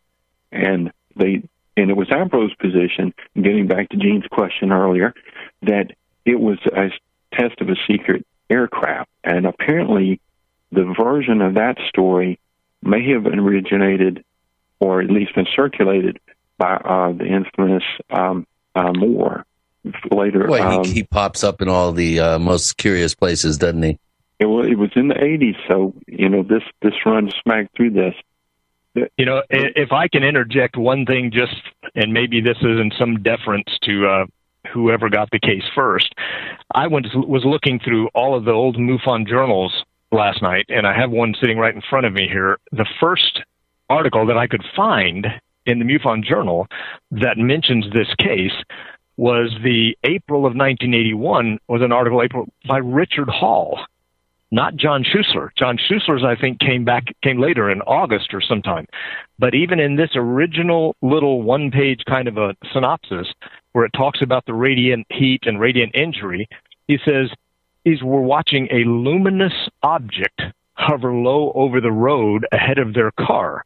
And it does indicate that by this time Schuessler's investigating, but it says a luminous, fiery-looking object descended to treetop level, and mentions the beeping and specifies then from its underside flames were emitted. But there's a tiny sketch with it that has a dotted line over the top saying glow. Does not have anything indicating lights across the middle, but it does seem to suggest that the object was glowing.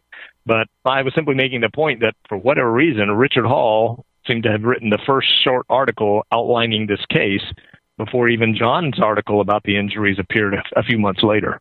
You're absolutely right about that. There's a reason for that. I'll try not to make this too long of a history lesson, but Schuessler reported, made a very quick, I think it was by March 2nd, he first met the witnesses. He met Betty Cash February the 2nd. The next week, met Vicki Landrum, investigated the scene, and then just a few days later, March 2nd, did his initial report. And Richard Hall summarized that. And then it was a long gap between the time where John Schuessler himself published anything But he did appear that fall at I think it was a second Center for UFO Studies symposium, and he gave a presentation on the case then. And then it was after that, MUFON published an article, and I think it was reprinted in a UFO magazine also. So it could be, I don't think anyone was deliberately attempting to mislead. I think that there were some mistakes made in the haste in the investigation, and they were cemented, and it muddied the record. I mean, and it makes it much harder to get to the truth of what actually happened when it becomes, part of the UFO legend. Yeah, I think Kurt's opinion on that side of this is totally valid. I mean, it's regrettable that, and in one case, I think it's to his advantage and all of our advantage that now, all these years later, he's done so much digging with material that is now available on the internet. And he's able to see these changes as they occur and actually maybe get a better idea of the big picture of how it happened. Well, that leads us to a question by one of our forum posters, Joey22, who doesn't post very often, but he posted several questions for you guys. Do either of you know of any sightings since the Cash-Landrum case in 1980 that the descriptions resemble the craft that Cash and Landrum saw? I've got one. Chris, how about you? Nothing exact. I mean, as far as just a dark object with flames coming out of it, the flames are kind of atypical, but if you've got a good one, go for it. This is strange, partly because of the location. This was in Liberty County. It was, I believe this was 1983, so this was, just barely 2 years later, a deputy, I'm not sure if he was a deputy sheriff or deputy policeman, he was investigating a car theft ring. He saw a diamond-shaped craft that had some red lights on it. He said it was big enough, the size-wise, that, if you do the outline, you could park about 10 cars in it. And it had something that looked like bright headlights. There were no flames, but it was diamond-shaped, and it was close to the area. So that may mean nothing whatsoever, but, it's got to be interesting. Well, it's funny you mentioned that, talking about other cases in the area, and I should send you these, because I did find in my files a couple of reports by other people in the area, and I believe Vicky probably gave me their addresses and put me onto them, but I will send those to you. But there are people who cited unusual things, and maybe in one case it was roughly diamond-shaped, so to speak. But you're right, not at the same time, and nothing that's a spot-on match for what they described. Well, as far as just to get back to something similar, one of the things that we didn't mention was that their impression. I said that they didn't imagine a relationship or behavior. There was one behavior that they described, or impression. They thought that the craft was in distress. They thought it was having trouble flying.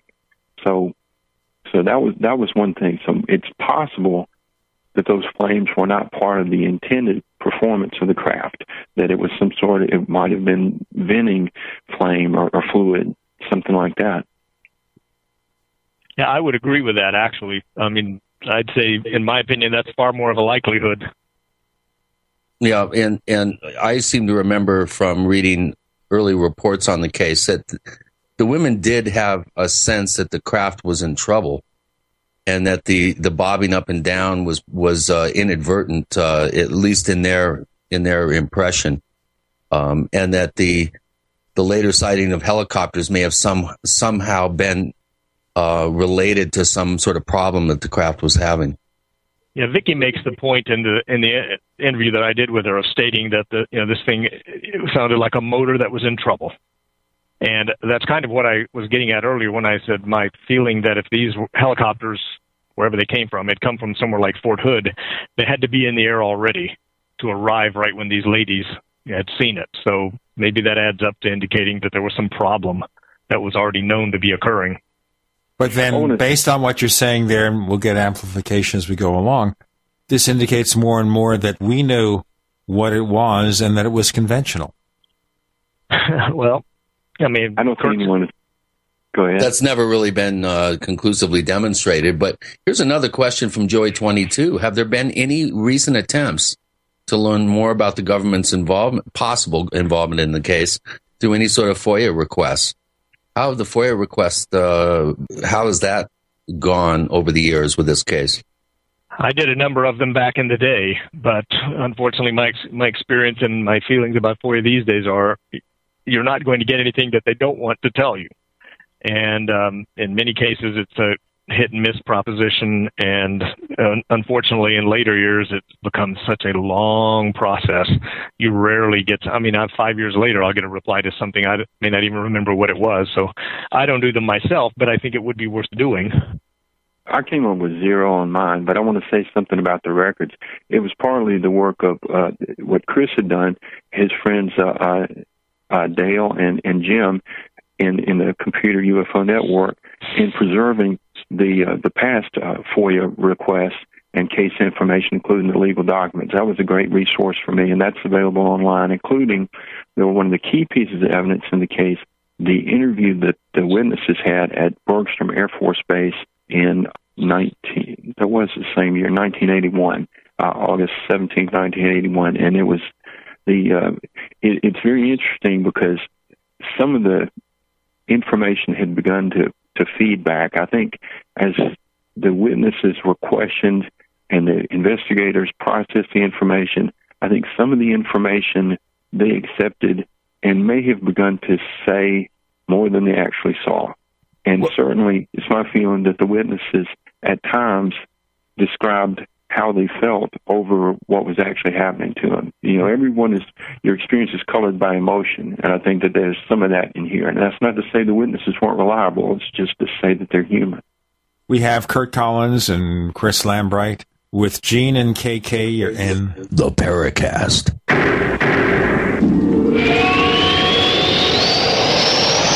America's #1 source for independent talk radio for over a decade. We are the GCN Radio Network. Hi, this is Ted Anderson. If you'd like to listen to GCN programs on the go, I have great news. GCN has created a Droid and iPhone application, and it's free. Just as easy as going to GCNlive.com, click on the banner, and download. Before you know it, you'll be listening to your favorite hard-hitting GCN shows, live or on demand, right on your Droid or iPhone, 24/7 and on the go. So download the Droid and iPhone app free by clicking on the banner at GCNlive.com. Thanks again for listening to GCNlive.com. Again, that's GCNlive.com. We the people grow cotton, weave fabric, engrave ink, embed strips and fibers to protect from counterfeit, then carting to a private bank, having it lent back at interest, forcing taxes to service debt. This capitalism, or was Jefferson correct when stating a central bank issuing the public currency is a greater menace to the liberties of the people than a standing army? Ted Anderson, I'm placing a free silver dollar in a book that explains our monetary system. Call for your copy, 800-686-2237. It's time to understand the system. Call 800-686-2237. That's 800-686-2237. Springtime is sale time at Herbal Healer Academy. Current customers know this is the time to save big and stock up at herbalhealer.com. New customers, welcome to the web's best place to save on vitamins, minerals, and more. Right now, Herbal Healer's spring specials include our 500 parts per million colloidal silver, all sizes on sale. CoQ10 with Hawthorne, Colon Enhancer, Sea Cucumber, Super Fem and Super Male Plex, plus glucosamine chondroitin, our best-selling liquid CalMag Vitamin V, and our colloidal minerals, all on sale for spring at herbalhealer.com. And Herbal Healer also offers certificate correspondence courses in natural medicine. Enjoy same-day shipping and free online newsletter. Log on to our nation's leader in supplying quality natural medicine and education since 1988. Herbal Healer Academy at herbalhealer.com.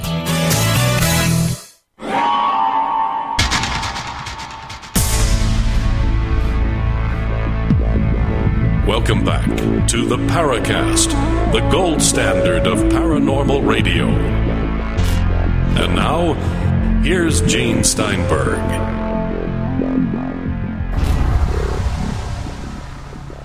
Our final 4 segments of this episode featuring Chris Lambright and Kurt Collins talking about the Cash-Landrum case, trying to unearth the possibilities here. And as I said in the previous segment, can we dismiss then that this was a conventional, possibly a test aircraft? And I'm thinking maybe we were testing nuclear aircraft at the time. Is that possible? John Schuessler didn't think so, but remember, he's a big proponent of UFOs and alien life, He's a deputy director of MUFON. He had possibly a bias in that direction. But he should know, as an engineer in the aerospace field, what the United States and competing nations are able to fly and build. He really didn't think that was a possibility, and even if it was, there would be other type of radiation needed to do that. That it's never been proved one way or the other, but it's just such with the presence of the helicopters, the way things behaved, it's one of the strongest candidates. But there's so many unexplained things.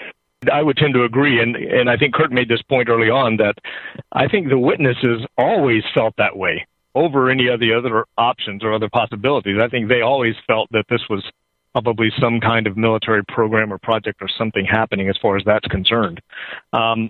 Curiously enough, I was looking at a copy of a memorandum for division chief that was written by the Department of the Army Inspector General's office at the time. And when you mentioned FOIA requests, this brought up to me something that I always thought was strange. Is on the last page under general comments above his signature, he states Mrs. Landrum and Mrs. Cash were credible. Then it says the DAIG, the Department of the Army Inspector General investigator, felt, and whatever he felt is blacked out. The only part of the entire document that's whited out completely. Then it continues, the policeman and his wife were credible witnesses, and some other things down below there, that his opinion nobody was misperceiving or exaggerating or whatnot at the time he talked to them. But I always thought, somebody wanted to do an FOI request, I would like to know why the Inspector General's, whatever he felt, seems to me to be the whole point of his investigation, why that was blacked out. And curiously enough, he goes and talks about several of the places that he talked to the National Guard, talking to them about their helicopters. A trip was made to Conroe to the local sheriff, National Guard detachment commander, and I just noticed the other day, of all the places that he spoke with, never mentions Fort Hood. He does say that he knows there were helicopters there, but he apparently doesn't say what he found out if and when he went to Fort Hood and asked them about their helicopters. Wow. Can I talk some more about the military possibilities? Sure, go ahead. Okay. Go for it. 1980, we had hostages held in Iran. There was a massive secret project to rescue them. There's one helicopter attempt that failed in the spring of 1980, and there was a second mission that was planned, and the mistakes in the first one, part of it came from having unqualified personnel, or we'll just say that they weren't used to working with one another. So some of the military structures we have today with the special forces interacting from different branches was created in this second plan. It has the code name, which is associated with some UFO war. It's called Snowbird. It was also known as Honey Badger. What we were trying to do was equip helicopters, some of which were CH-47s, with night vision equipment, boost their range capacity, have them interact with some smaller helicopters. They call them baby bells. And that was only part of the mission. There were other things going on, including Lockheed outfitted a C-130 transport plane with larger wingspan, jets under the wings, so that it could take off in a very short space. What they had planned was in a soccer stadium across from where the hostages were held. And that was a huge undertaking, and that plan was put together in just a few months. So there were some real secret projects. By the way, the test flights originated from Area 51, if you want your alien mystery connection. And these flights ranged from as far as California to parts as Texas, but not as far as we know as close to Dayton. But there were mysterious helicopters in the air. There were secret projects. In addition to that, the same time, we're working on the stealth bomber. So there were a lot of secret things. And so when people started questioning whether or not this was a government secret project, a lot of these agencies, the branches don't communicate that well. They might not have known. They might have wondered, is this something the Army has? I mean, it was possible. It was desperate times. So with the boom in technology, they had to wonder if it was the other guy. Well, that's typical of the one hand not knowing what the other hand is doing. But I think the worst aspect of this regardless of whether it's conventional or unconventional, is the fact that some people were injured. So can you give us maybe now, because we have like 3.5 segments left of the episode, let's focus on the injuries and the treatment and the aftermath. Yeah, we have a question about that from Solarian. How is Cash-Landrum doing since his awful exposure to this particular energy source? Well, first of all, Betty Cash died 18 years after the accident. She developed cancer and had mastectomies, which we cannot say were definitely caused by the UFO. You know, people in their 50s begin to develop health problems, so you know we'll never know for sure. Vicki Landrum died in 2007. She apparently did have some health problems, and Colby seems to have fared the best. He's alive and well and living in the Dayton area of Texas, and does not find any joy in talking about his experiences. He prefers not to talk about it. Were any legal actions taken as a result of these injuries? Certainly, if it was our aircraft, we'd be suing the government up the wazoo, as they say. I'm sure you've heard of Peter Gersten. He's called himself a UFO lawyer. He was a kind of a flamboyant figure then and now who had the Citizens Against UFO Secrecy, and he was a big crusader for the government to release documents, and he had quite a bit of success with that. He attached himself to the case, filed out the paperwork. When the ladies visited at the suggestion, when they were campaigning in their own behalf, they had written their senators, and the senators arranged a meeting at Bergstrom Air Force Base in Texas. They met with the lawyers there. They were given forms damage forms to fill out. So Peter Gersten filed those forms, and the claim was denied. And as things went on, it went from a claim of injury against the Air Force. It was resubmitted, or it morphed into something else, a civil suit against the United States. And it was sort of a strange argument. It said, well, show us the craft that you had that did this, or admit that this was a UFO that you can't control. There was an argument that the government couldn't win, even if they could admit to either side of that argument. It doesn't make much sense from a legal point of view to couch your claim with those sorts of conditions. That's pretty bizarre, actually. The government, it's not known really what sort of investigation they did in their defense, but they did. They gathered reports from representatives of military branches and from NASA, and they said, well, we don't have a big diamond-shaped craft that matches this description. And they sort of sidestepped the issue about the helicopters. But it was the argument of a lawyer that either the government was responsible in some way, either from having a craft that injured them, or for failing to protect the witnesses from this intruder. We'll have to find out more about that intruder and what it did or didn't do. We have Chris Lambright, Kurt Collins joining KK and Gene. You're in the Paracast.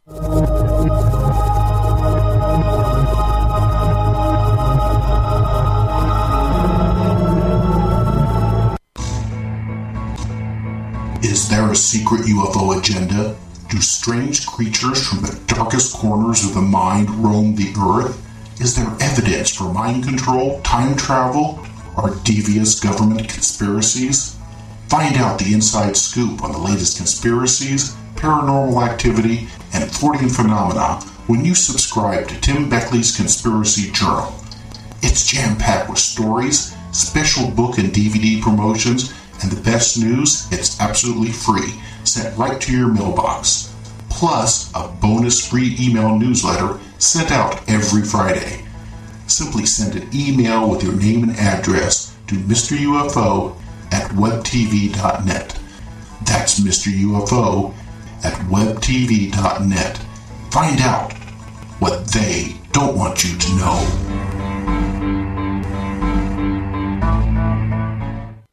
Have you ever felt like the United States government knows way too much about your financial affairs? I continue to hear stories about property seizures, frozen bank accounts, confiscation of stocks and bonds. It makes me wonder if the U.S. citizen will ever again have the right to life, liberty, and the pursuit of happiness. Unfortunately, with the Drug and Money Laundering Act, the IRS Revenue Ruling 6045 of 1984, and the Trading with the Enemy Act and Franklin D. Roosevelt's Executive Order of 1933, some precious metal holdings are subject to government intervention. For this reason, Midas Resources has prepared a report explaining the boundaries of trading precious metals privately. Whether if you have any intention of trading with Midas Resources or not, I have instructed my representatives to give this report out free. Call for your free copy at 1-800-686-2237. When investing, always proceed with caution. Again, call 1-800-686-2237.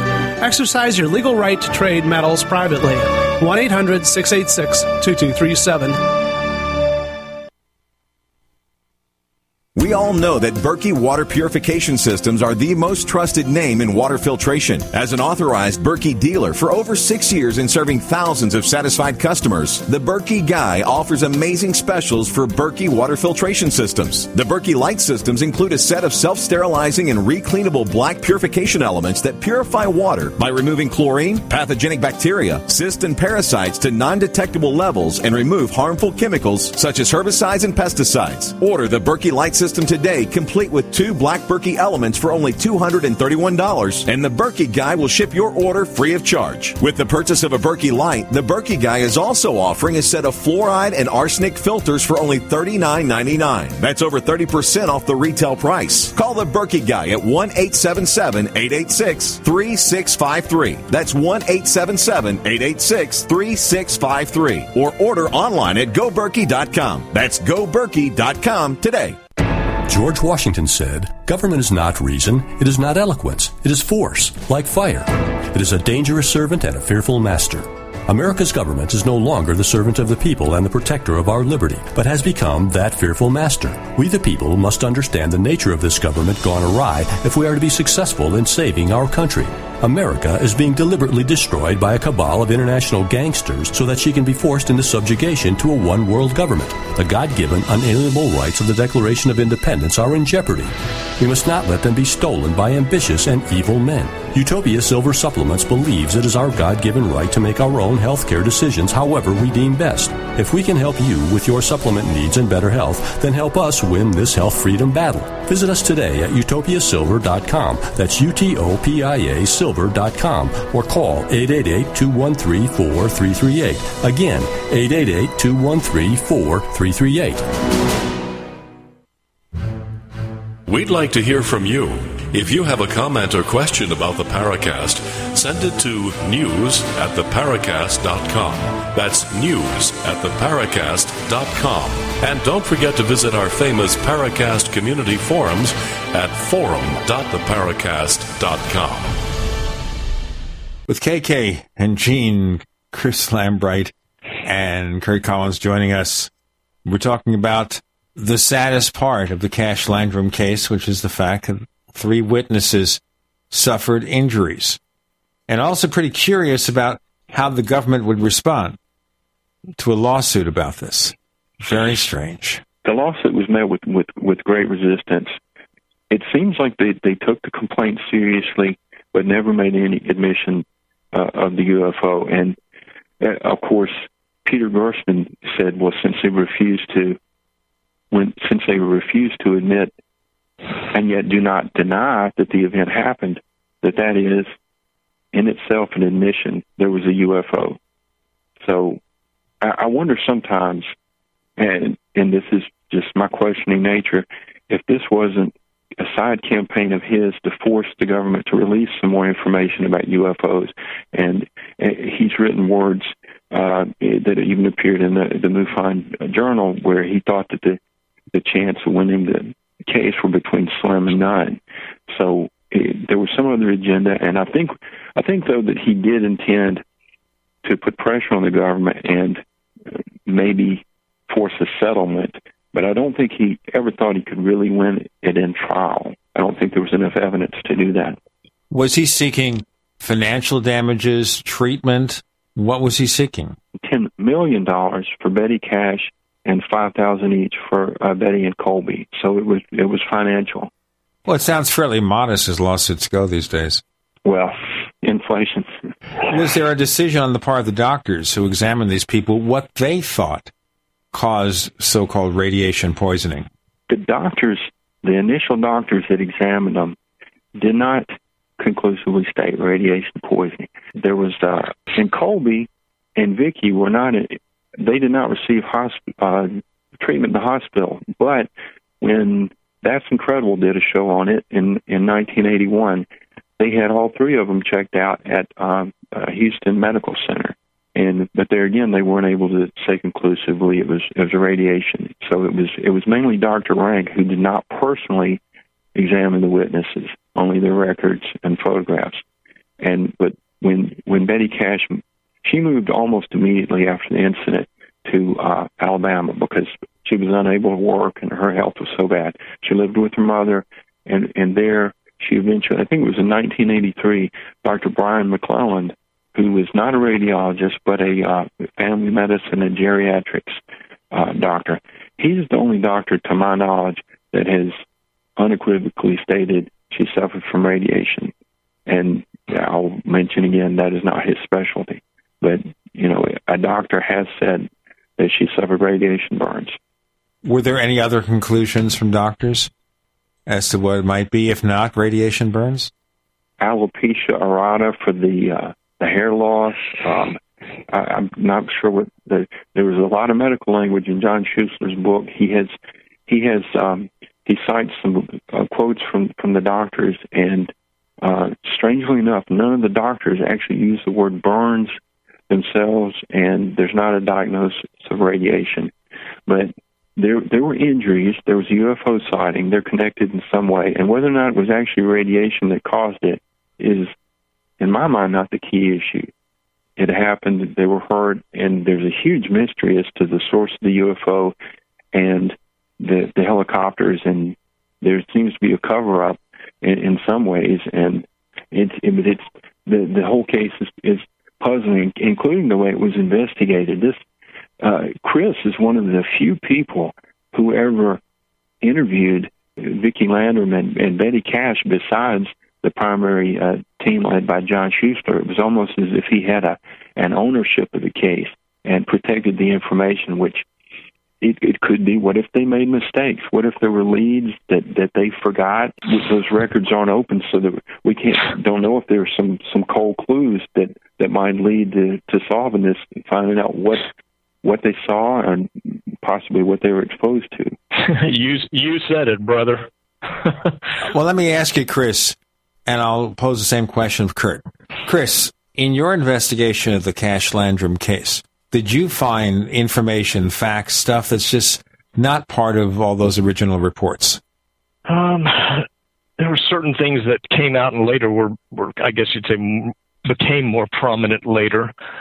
You mentioned radiation, and I think Kurt makes a heck of an interesting point that none of the doctors seem to say radiation, although I don't know if, unless they went out and chopped up the road in the middle of a little strip out in the middle of nowhere for nothing, there seems to me to be some rationale for removing it and putting concrete on it. But what type of radiation, as he indicated, is probably at this point less vital to determine so much as substantiating everything else. I let Kurt talk most of the time because in our exchange, he probably knows that, of course, back in the day, everything was done by letters and phone calls, and access to information was much more difficult. And he's absolutely correct that you can even see in the tape some of the things when I'm trying to ask Vicki about certain things, and she kind of smiles and looks away, and you realize this is information that she's either maintaining, or in one case she said, well, John's been so nice, she doesn't want to step on his toes. And there were certain things that John didn't want to let me use because who knows why, some photographs that at the time it all started when I thought I'd edit some of the videotape and put it out there for people to see. Well, but like Kurt seemed to say, there was the question of, well, John's working on it so much, they didn't want to sign off on things. So a lot of this information is basically gone. I mean, and who knows where it is, and if it ends up in somebody's storage box or it's never given out there. Of course, that happened with all the APRO files that somehow somebody got them. But other than the information, I guess my aggravation with it is exactly what Kurt points out. Fundamental errors that are made early on, the object's description, certain assumptions that the investigators may say, or when I went in 1985, I was ready to core a hole in the middle of the road. And then you find out it's all been chopped up, hauled away, and concreted on there. But your question of why didn't somebody climb it to get that kind of, if the object lifted off the roadway and moved over the trees and it was 130 feet from the witnesses and enough to radiate them, whatever kind of radiation it was, and enough for someone to chop the roads up, why didn't somebody take some infrared photos of the treetops afterwards or crawl up in the trees and clip off some limbs? But in the short, if John heard about it by February, and I don't know how long these things might last from, for a 2-month period, but some things could have and should have been done that just, it's gone now. And that's just very frustrating. If you can't even get the description right, and in many cases, Betty Cash on the phone, when I was asking her again about the description, because I talked to her on the phone about a day and a half or so after I'd gone down to talk to Vicky the first time, and was trying to clarify these points about the description of the object, and telling her, well, John has an article that he did, and she'd cut right in and says, yeah, I have every one of his articles. And I'm thinking, but wait, but here's this picture that he's got accompanying his article that has clearly a description that's not at all what they're describing. And I wondered, is she not seeing the same pictures that everybody else is seeing? So I don't know. We'll get into more of what might not have been covered in the initial investigations in a moment. We have Chris Lambright and Kurt Collins with KKNG. You're in the Paracast.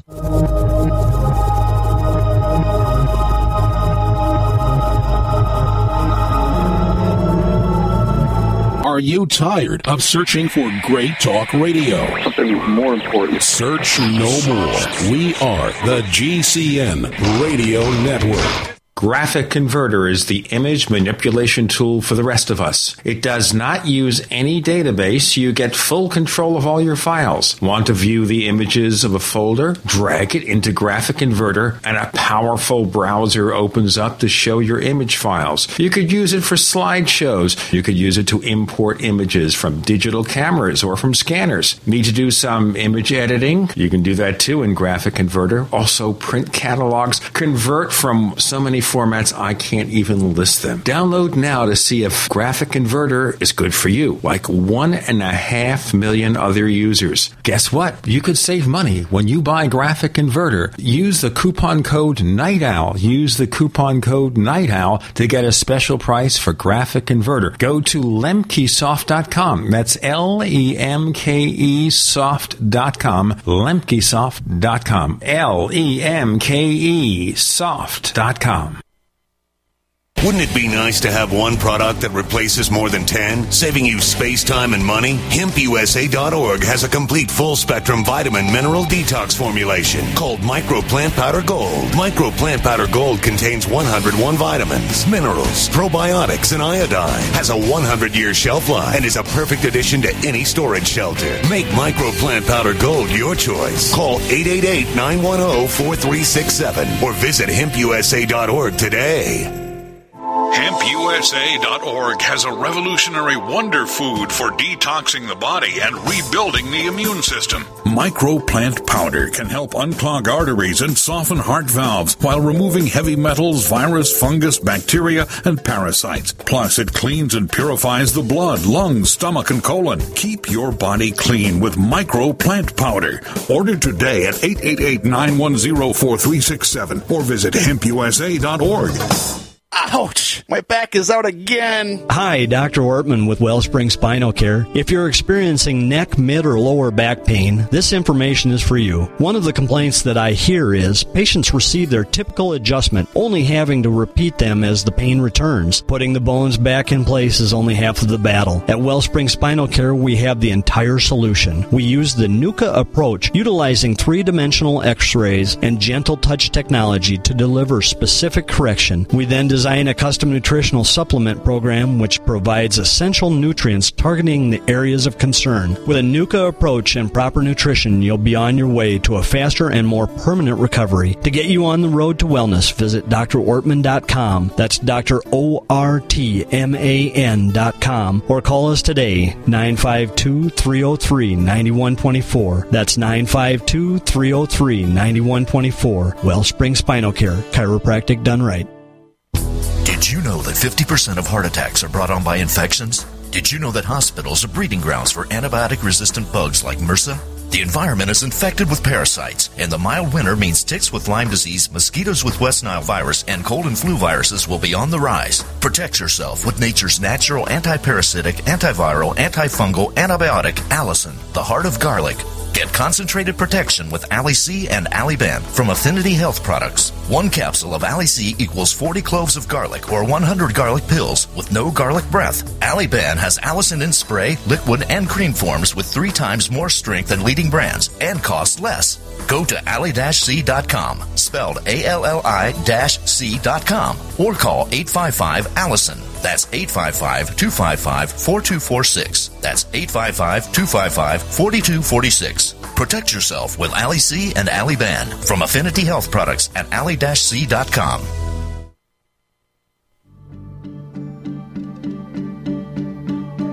Hi, this is nuclear physicist lecturer Stanton Friedman. You are listening to the Paracast, the gold standard of paranormal radio.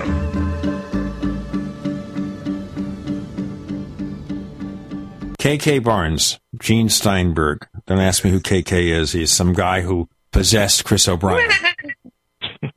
Chris Lambright joining us with Kurt Collins. And what I asked before is, what have you guys learned that wasn't reported as far as the original investigation?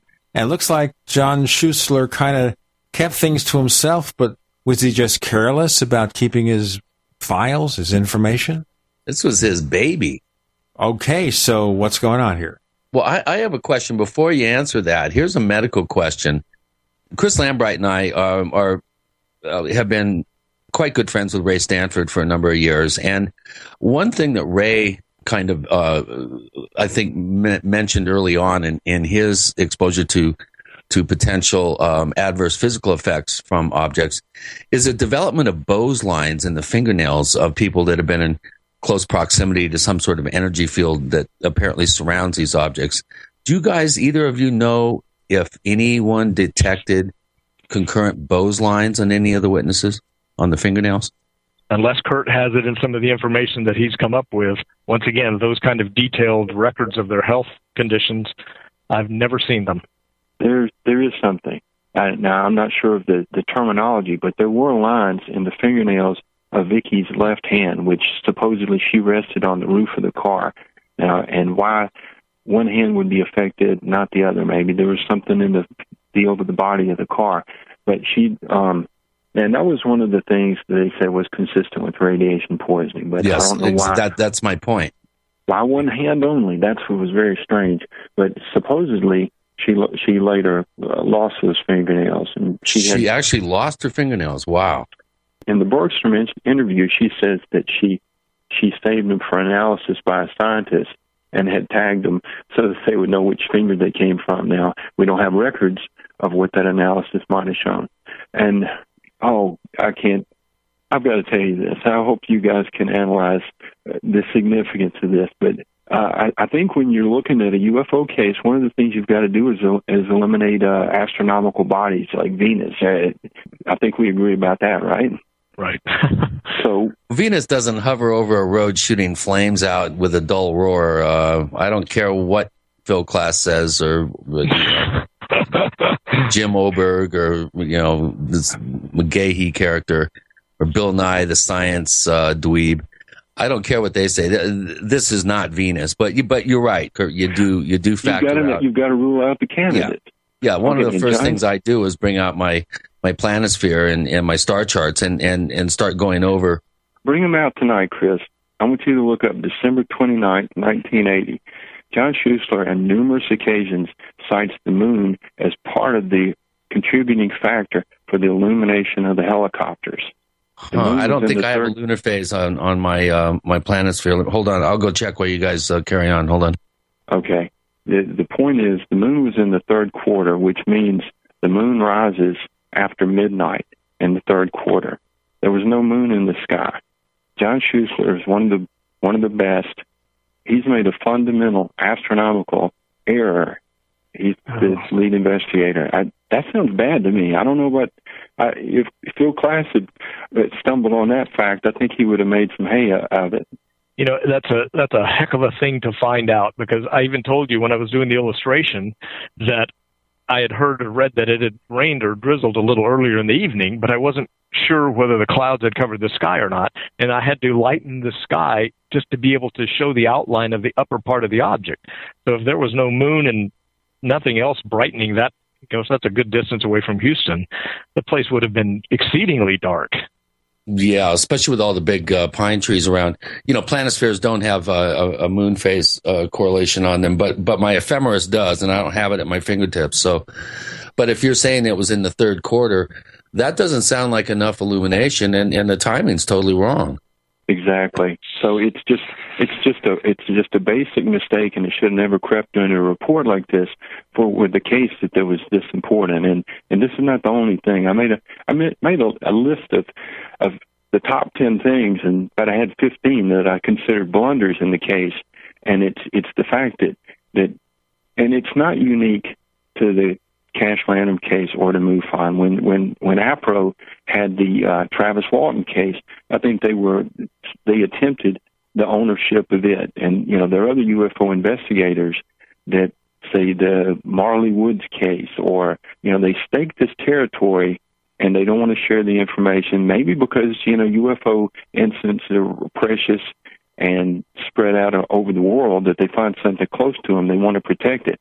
But it does bring some questions about the material, the processing of the information, and it makes them liable to cherry picking the information. Yeah, and for John Schuessler to have some glaring sort of missteps in this is a little disconcerting, because, of course, John Schuessler became the heir apparent and was the director of MUFON for a number of years after Walt Andrus stepped down. So you would think that the head of your organization, who's a rocket scientist, I think he was in charge of training astronauts in like negative G environments and pools and that sort of thing, if I remember correctly. That does kind of raise a few, kind of tweaks my klaxon a little bit, and some alarm bells are going off here. Maybe that was by design. Maybe there was some sort of directive sent down saying, hey, make sure that nobody really gets to the bottom of this.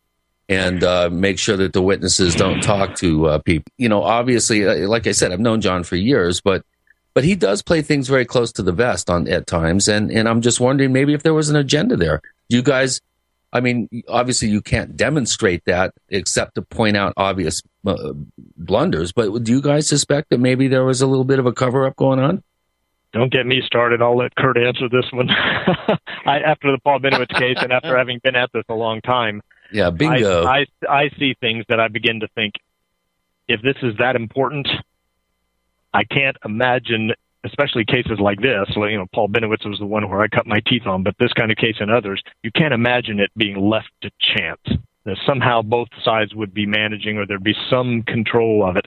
But I have my own issue with, well, I'll just say, as far as MUFON and some of the other places go, we need some kind of an open source reporting database where cases go in and everybody can see that it's there. So there's nothing that can be isolated and nothing is owned, and you can't even get in touch with the witness because somebody else is the only one with their email address or the only one who knows how to reach them. And we end up in a situation like this 20, 30 years later, left with so many questions and obvious blunders and things that should never have been let go when the trail was still hot. Right. And then you also have people like Robert Bigelow who slap NDAs, non-disclosure agreements, on anyone that has anything to do with something that he's involved with. You have the proprietary sort of private hoarding of data and knowledge. This has always been a problem and will always be a problem in the field. And that's compounded, of course, by the government's intransigence and secrecy. And don't get me started on all that sort of thing. We can have a regular old time. We can bring out the trickster personality from KK. and he can just go to town on that. But yes, it is unfortunate. Chris, are there any more questions in the till? Or have we covered everything? Well, there are. This one is from Bridell, and he's been a poster here just for about a month here, and he's already posted quite a number of posts on forum.theparacast.com. But has there been a documented report to correlate their radiation sickness symptoms with known types of radiation fields? And he points out that there are differences between ionizing and non-ionizing radiation, acute versus chronic exposures, and all the combinations therein. And he says, I would think symptoms should be qualitatively linked to a known source type. Do the symptoms that Betty had, especially, and Vicky and Colby, do they correlate with any specific known types of radiation? Do we have? Can we establish a smoking gun link anywhere? Before we get smoked, we have Chris Lambright joining us with Kurt Collins and KK and Gene. You're in the Paracast.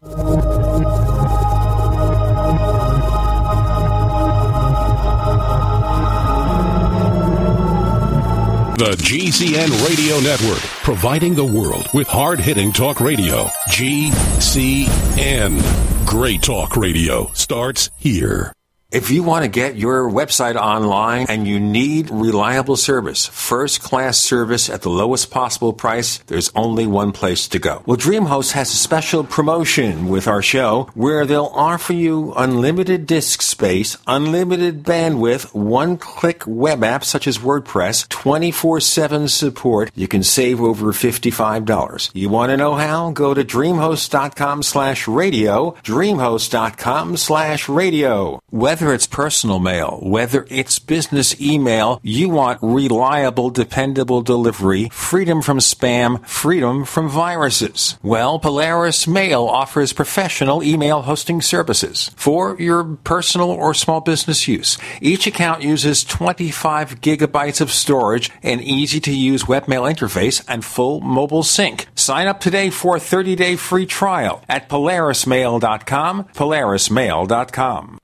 Great news, pure water lovers. BigBerkeyWaterFilters.com has a special discount offer for all GCN listeners. You can't do better than a Big Berkey for economy. For only 1.7 cents a gallon, a single set of filters can last for 5 to 10 years. There's none better than a Big Berkey for emergency preparedness as a backup water source. And you just can't beat a Big Berkey to remove dangerous chlorine, all types of fluoride, pathogenic bacteria, cysts, parasites, and unhealthy byproducts from municipal water. Berkey water filter systems are even powerful enough to purify stagnant pond water. For the gold standard in water filters, get a Big Berkey at BigBerkeyWaterFilters.com. And all GCN listeners get 5% off all ceramic filter systems. For details, call 1-877-99-BERKEY. That's 877-99-BERKEY. Big Berkey Water Filters, for the love of clean water. Got a simple question for you. Can you sell? Yes?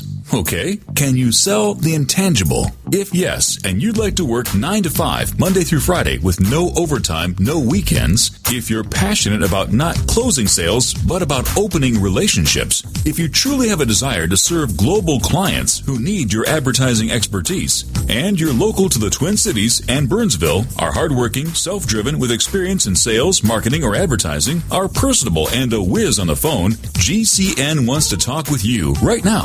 GCN, the Genesis Communications Network, is one of the largest independent talk radio networks in the world, and we're hiring right now. We offer benefits and an excellent commission structure. Experience preferred, but we'll train the right person. Is that you? Submit your resume today to advertise@gcnlive.com. Again, that's advertise@gcnlive.com. Come work with the Genesis Communications Network, an equal opportunity employer. A little over a year ago, I began to do a lot of research into why, even though I had a pretty good-sized meal, that I was still starving. And my research led me to a well-known fact that most of the soils that we grow our crops on here in the United States and across the industrialized world are almost completely depleted of almost all of the key minerals and trace elements that our bodies need to rebuild themselves, fight off cancer, and be healthy. I then searched out the best vitamin and mineral company out there and discovered Youngevity. The Youngevity products are designed to give you the real nutrition you need, and once you've got that, you don't have to eat as much to be satisfied. I've lost 37 pounds in 2 months, simply getting the vitamins and minerals I need. Check it out for yourself. It's incredible. Go to InfoWarsTeam.com today and order your first canister of Beyond Tangy Tangerine Complete Multivitamin Mineral Complex Dietary Supplement. That's InfoWarsTeam.com.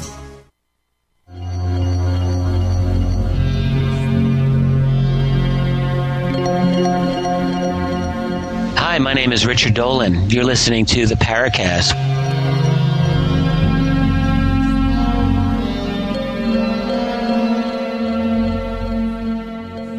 That sounded more like the Parrot Cast. That's KK. With Chris Lambright and Kurt Collins joining us. Of course, Kurt Collins is also known as Sentry in our forums. We're focusing on the Cash-Landrum case, and the question that Chris asked was, or KK, excuse me, is whether the particular type of radiation poisoning related symptoms suffered by these witnesses relates to any known condition. Anyone with an answer? Kurt can take this one if he has any more information. I've not seen anything definitive spelled out by anybody who was in a position to know, doctors or otherwise. There's conflicting information, and sometimes I wonder if the injuries weren't sensationalized just a little bit in order to make it sound more like radiation poisoning. That's an opinion of mine, and you can strike that. But I will say that the diagnoses that have been published, we're just getting fragments of it. So until we have the medical records, who can say? And if I could read the medical records, I couldn't tell you because it's couched in professional language. So it needs to be open and reviewed by qualified personnel.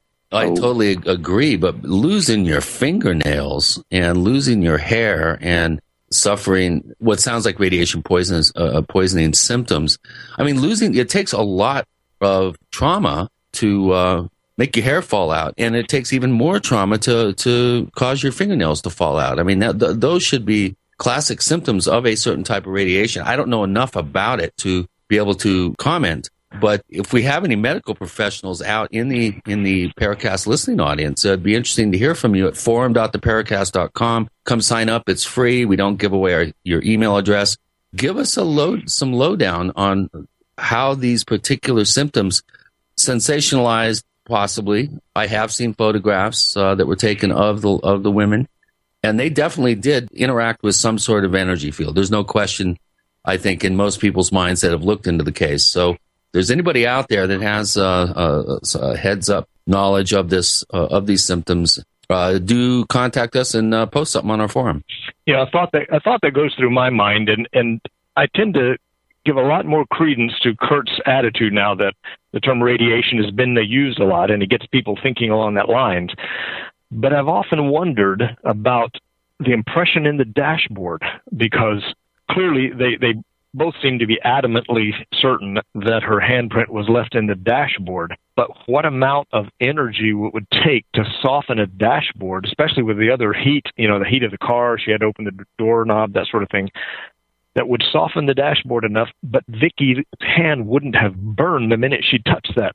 If we think in terms of just softening it up with heat. So I don't know. I'm not sure what that spells out or what that suggests, but I've often been confused to wonder what might have caused the dashboard material, if I presume it was the old style plastic or kind of material that we think of, would have allowed someone to press their handprint into it, but it wasn't so hot that they didn't burn the skin off their fingers by that time pressing on it. So I don't know whether that suggests that maybe there was some other kind of energy, that it wasn't just strictly radiation, although the obviously physical effects of the ladies certainly does ring with a lot of the types of effects that even Schuessler and Imzow had been documenting 6 or 7 months earlier. So a little bit more about the radiation. This is something I should have mentioned earlier when Gene was asking about new information on the case. This isn't strictly speaking new information, but it's something John Schuessler never addressed. When the ladies were in the Austin area to visit the Bergstrom Air Force Base, they visited their local representative, I think it was Browder, and had a discussion. I think he was out of the office, talked with his aide. The point is, as a result of that conversation, the Texas Department of Health sent their radiology. They have a team that deals with radiation exposure. They visited the scene, drove up and down this 7-mile stretch of road, tested at a number of points, and found no traces of ionizing radiation. I know very little about radiation, but I do know that there are different types, and it's plausible that there could be something that didn't leave trace. But if it was a nuclear bomb, say, or a nuclear weapon or a nuclear power drive, it would have left traces on the road, on the car, and that we could measure. So this has to be something else. And the results of that test was discussed briefly in the newspaper, but what has not been mentioned was in the report, it said that they encouraged the ladies to, now I can't remember the exact language, I don't want to get it wrong, but they wanted to either have access to the medical records or to examine the victims to determine what they've been exposed to.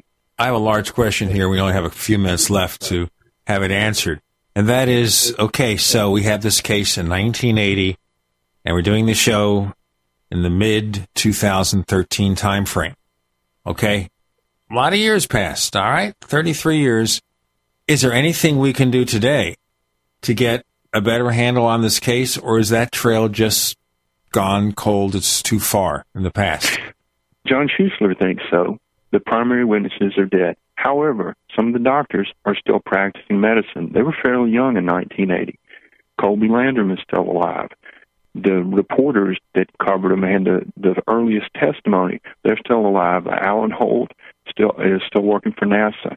So whether or not we have primary evidence, the participants of the case are alive and well. This isn't like Roswell, where you're going to have to talk to their grandchildren or great-grandchildren. Some of the original participants are still alive. This should not be a stone-cold dead case. There's still possibilities. The helicopter pilots would probably be in their 20s or 30s. They might be nearing retirement age, so it's possible one of those would talk. So I think there's a potential for plenty leads in this case. I agree. That would be what I would hope. I would ask any of the helicopter pilots who were involved at the time to look at their own small children or grandchildren, look at their mother or daughters, and think if they were lying there on a hospital bed that injured and just wanted someone to tell them the truth, I think maybe it's time, especially in the environment we have these days, that one of these guys should just come out as a whistleblower or whatever it takes, give some information, name some names, something that you could go and at least get some substantiation for Colby, if nothing else, because Vicky was always concerned. She'd been told by one of the doctors that depending on whether it was radiation or what type it was, that who knows what Colby might develop 20 years later. Right, or pass along to children and grandchildren. One thing that I think is very interesting is we have the time correlation between the Rendlesham case and the Cash-Landrum case, and we have witnesses in close proximity, both groups claiming to suffer severe medical problems as a result of the close proximity to some form of energy. I just find it really fascinating that we should have two cases that occur within days of one another. Maybe what we should do here is get Peter Robbins involved in this. Maybe we can find some kind of correlation. Okay, this is the wrap-up. Kurt Collins, tell our listeners, is there any place they can find you online or just in our forums if they want to contact you or check your work? Through our forums, you'll find a link to my blog that has several articles on the case. It's called Blue Blurry Lines. So either search for that or just check on my signature in the forums. And he's known in the forums as Sentry. Chris Lambright, where do we find more of your stuff? Well, I'm around everywhere, it seems like, but you can reach me through xdeskpublishing.com. Any of the emails sent to there would be accessible, or they can contact you guys at Paracast if necessary. But I personally want to say to everyone that I think Kurt has been doing one heck of a job. I highly recommend his website, the information that he has there, especially the chronology of the events and changes and whatnot. I mean, it's an amazing thing for a guy who just got into it a couple of years ago or started in on this case a couple of years ago. But this kind of serious, dedicated, detail-oriented research is in short supply. Yeah, I'll say, good job, Kurt. This is a wonderful thing. We really appreciate what you did, Kurt Collins. And by the way, Chris O'Brien can be found at OurStrangePlanet.com. That's OurStrangePlanet.com. He also has a book coming out this fall called Stalking the Herd, It's the real dope about cattle mutilations. That's coming, I guess, from Adventures Unlimited Press. And you can find us on Twitter, where we're known as the Paracast. Once again, we are known as the Paracast on Twitter. You can also find a Paracast fan club on Facebook. In fact, there are two of them connected to one account. We'd like your help to make it one. A special thank you to Chris Lambright and Kurt Collins. Thanks for joining us this week on the Paracast. I just wanted to thank Chris for his work on the case, and be sure to check out his illustration based directly on eyewitness testimony. Everybody, go check out all the work Kurt has been doing. If you want to know any details or facts about this case, so far that is probably the single best repository for it, for up-to-date information.